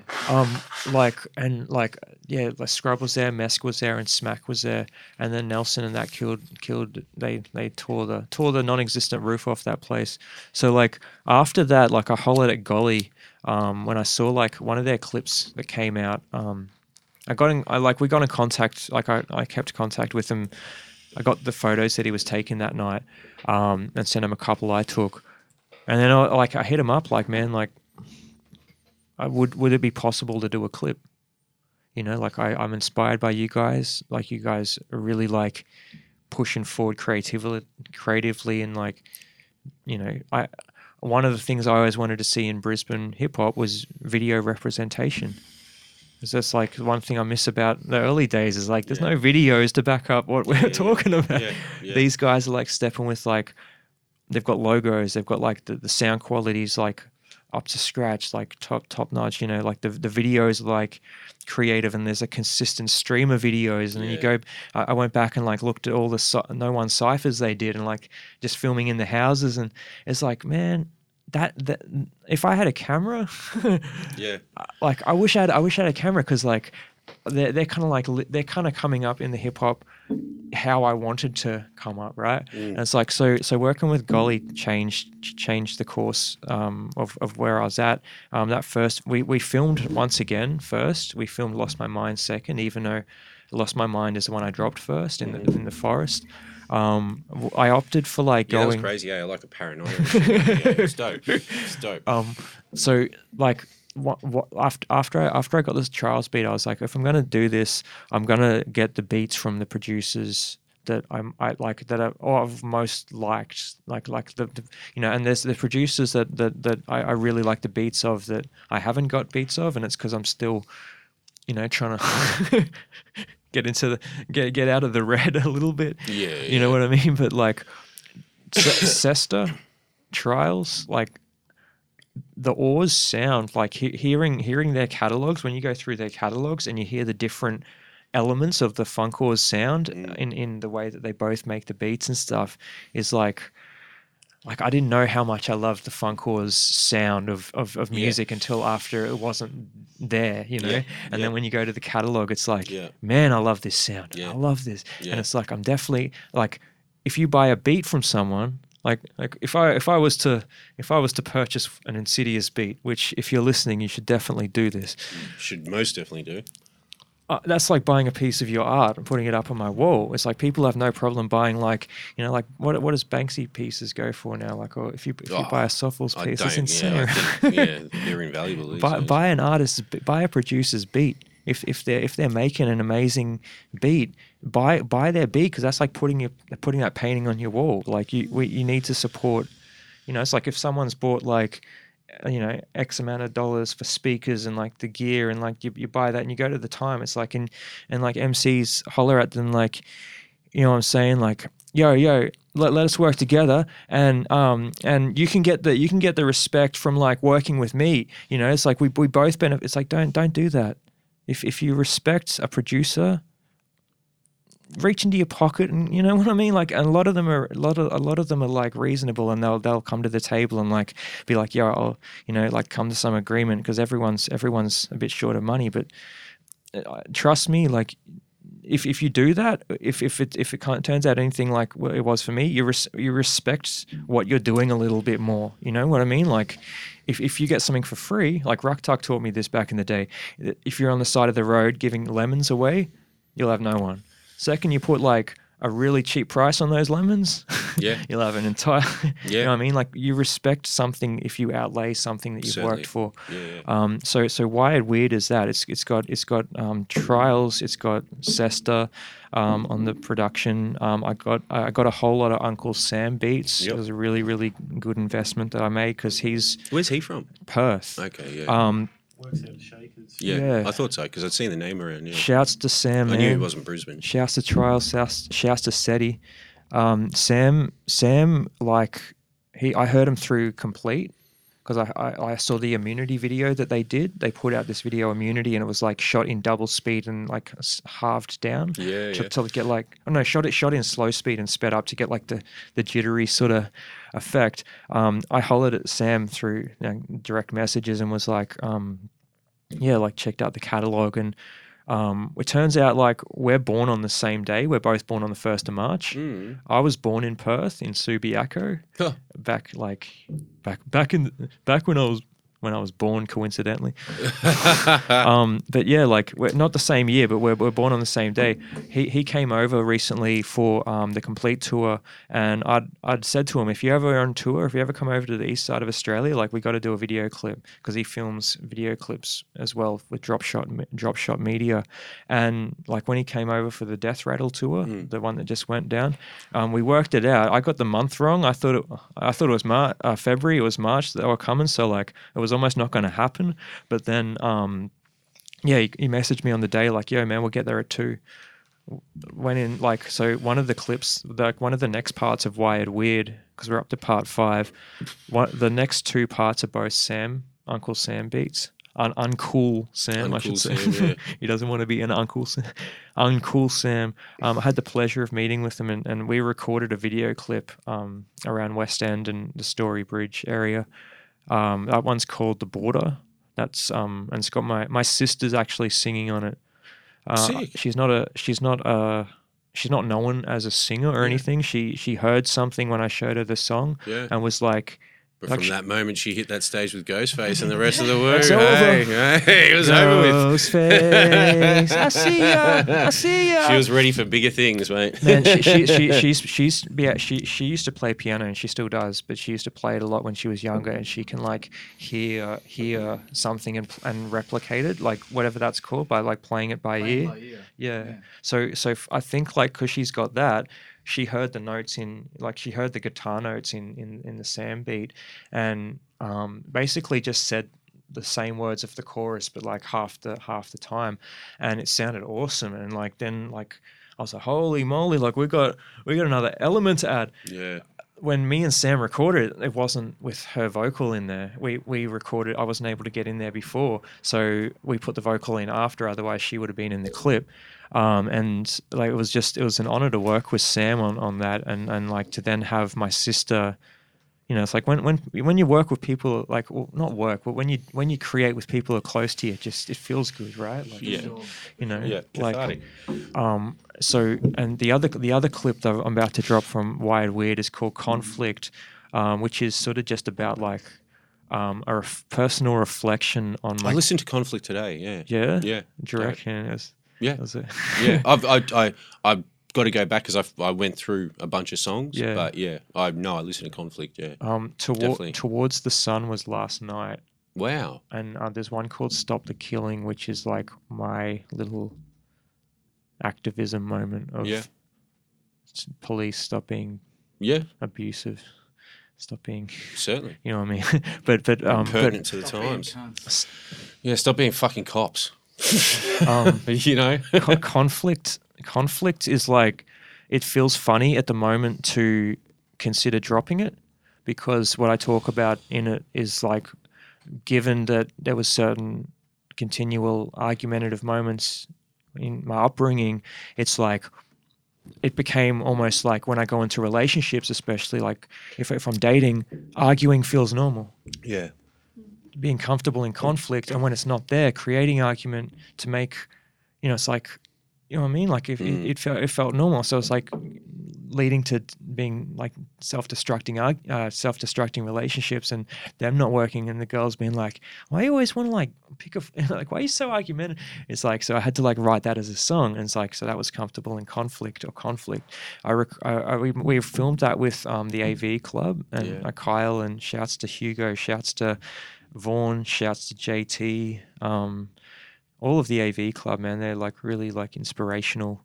I think what they're doing is inspirational. I think, man, just this little hub of creativity they've created. I want to get Kyle back on here, man. Man, him alone would be an incredible one. With our fella, me and Travis spoken about it. I want to go visit his little studio at some point. I haven't been there. Yeah. Conflict at the moment, given the current circumstances that have happened over the past fortnight. The climate socially, like I just don't feel like, I don't know, it might just be my own self-doubt talking, but I just don't feel like at the moment it doesn't feel right to put out my own self-expression relating to that in the current climate, because it's almost like I mean, who am I to be complaining about conflict when like people have to deal with it on such a more violent, more physical level on a day-to-day basis? Still, it's like, so as of recording this podcast, we still haven't even dropped the first episode. For those listening that have made it this far through this episode, like, we haven't even dropped our first episode back, and we haven't done that largely based almost solely on what is going on out there at the moment. And I personally don't feel like it's the right climate to be launching this podcast in. I just feel like if you have a platform, you should be addressing the issues that are going on out there. You know, we broadcast this music, this podcast off stolen land, and it's, hip hop culture is black culture. Despite the self-doubt and that inner dialogue, there's also been like a tremendous, like even like, because I always speak to people about like what's going on in my head and stuff, and like unanimously it's like you need to put it out, because there are people who might get a benefit from it, going through some personal stuff that might not be you know, it's like doesn't take away anything from what else is going on, but it might. It's like if you put that much, if it comes from a place of therapy, the music, or it comes from a place of like self-reflection, and if you've learned something from like the experience in the past, and you articulate that into words, putting that out can help someone in a similar position. And that's been told to me a number of times recently, like, because I've been a bit like, what do I do? Do I put it out? Do I hold it off? And it's like, even though inside I'm like, it doesn't feel right to put it out. It's like people are saying like, well, maybe it's bigger than you. Yeah, you know, it's like maybe there's people listening in who, you know, might not be getting what it is from somewhere else, and they're hanging on that. This might just be me ideally creating it in my head, and they're not waiting for it. But there might be. I don't know. Everything is bigger than us. It's all bigger than the individual, but it starts with the individual. Right. You know? And I mean, fuck, dude, on that note, I think, you know, like, it's been an honor having you on this podcast. And if like and if you're experiencing it, if you're an individual and you're experiencing it, and we all are at a core base on a spiritual level interconnected with the oneness, guaranteed someone else is experiencing that too. You know what I mean? Or it's like is feeling that, and it's like, damn, man, like we got to share all those perspectives for the diamond to be seen again, right? And this is the point of these conversations, man, to share them perspectives. Right. You know, like, fuck, dude, I appreciate your time, man, and I appreciate how unique a conversation we've had this evening, and it's been a fucking honor, Duckets. I love being invited in, and I really am like grateful beyond words for like just the hospitality and facilitating my ramblings. No, dude. And listen, to anyone listening, head over to 10 Duckets, 10 Duckets, Duckets. Find him on social media, find him on YouTube, subscribe to his YouTube channel, stay up on the Wired Weird movement. Yes. Man, it's all out here, it's all happening. Hopefully we can help. Give me some feedback as what you think's going on with Wired Weird as well. Like, is it the same person? Is it all in my head? Is it happening in a tangible reality? Let's start some conversations. Yeah. I do enjoy the interactivity you bring to it. I love it, man. It inspires me to do more of it. You know, I think like, I don't know, man. Like any like we need people. Everyone needs to like. It's weird to say. It's like you just need to do you. Just do you to the fullest, because you're only you and no one else can be you. And we're just made, like, the whole universe is made up like millions of yous. Millions of yous. So just be you to the fullest, and that's you're never going to go astray. Like, and there's the fucking title of the show, Millions of Yous. Duckets, millions of yous. Beers, Beats, and the Biz. Subscribe, rate, find us all on social media. We're out here. Thank you.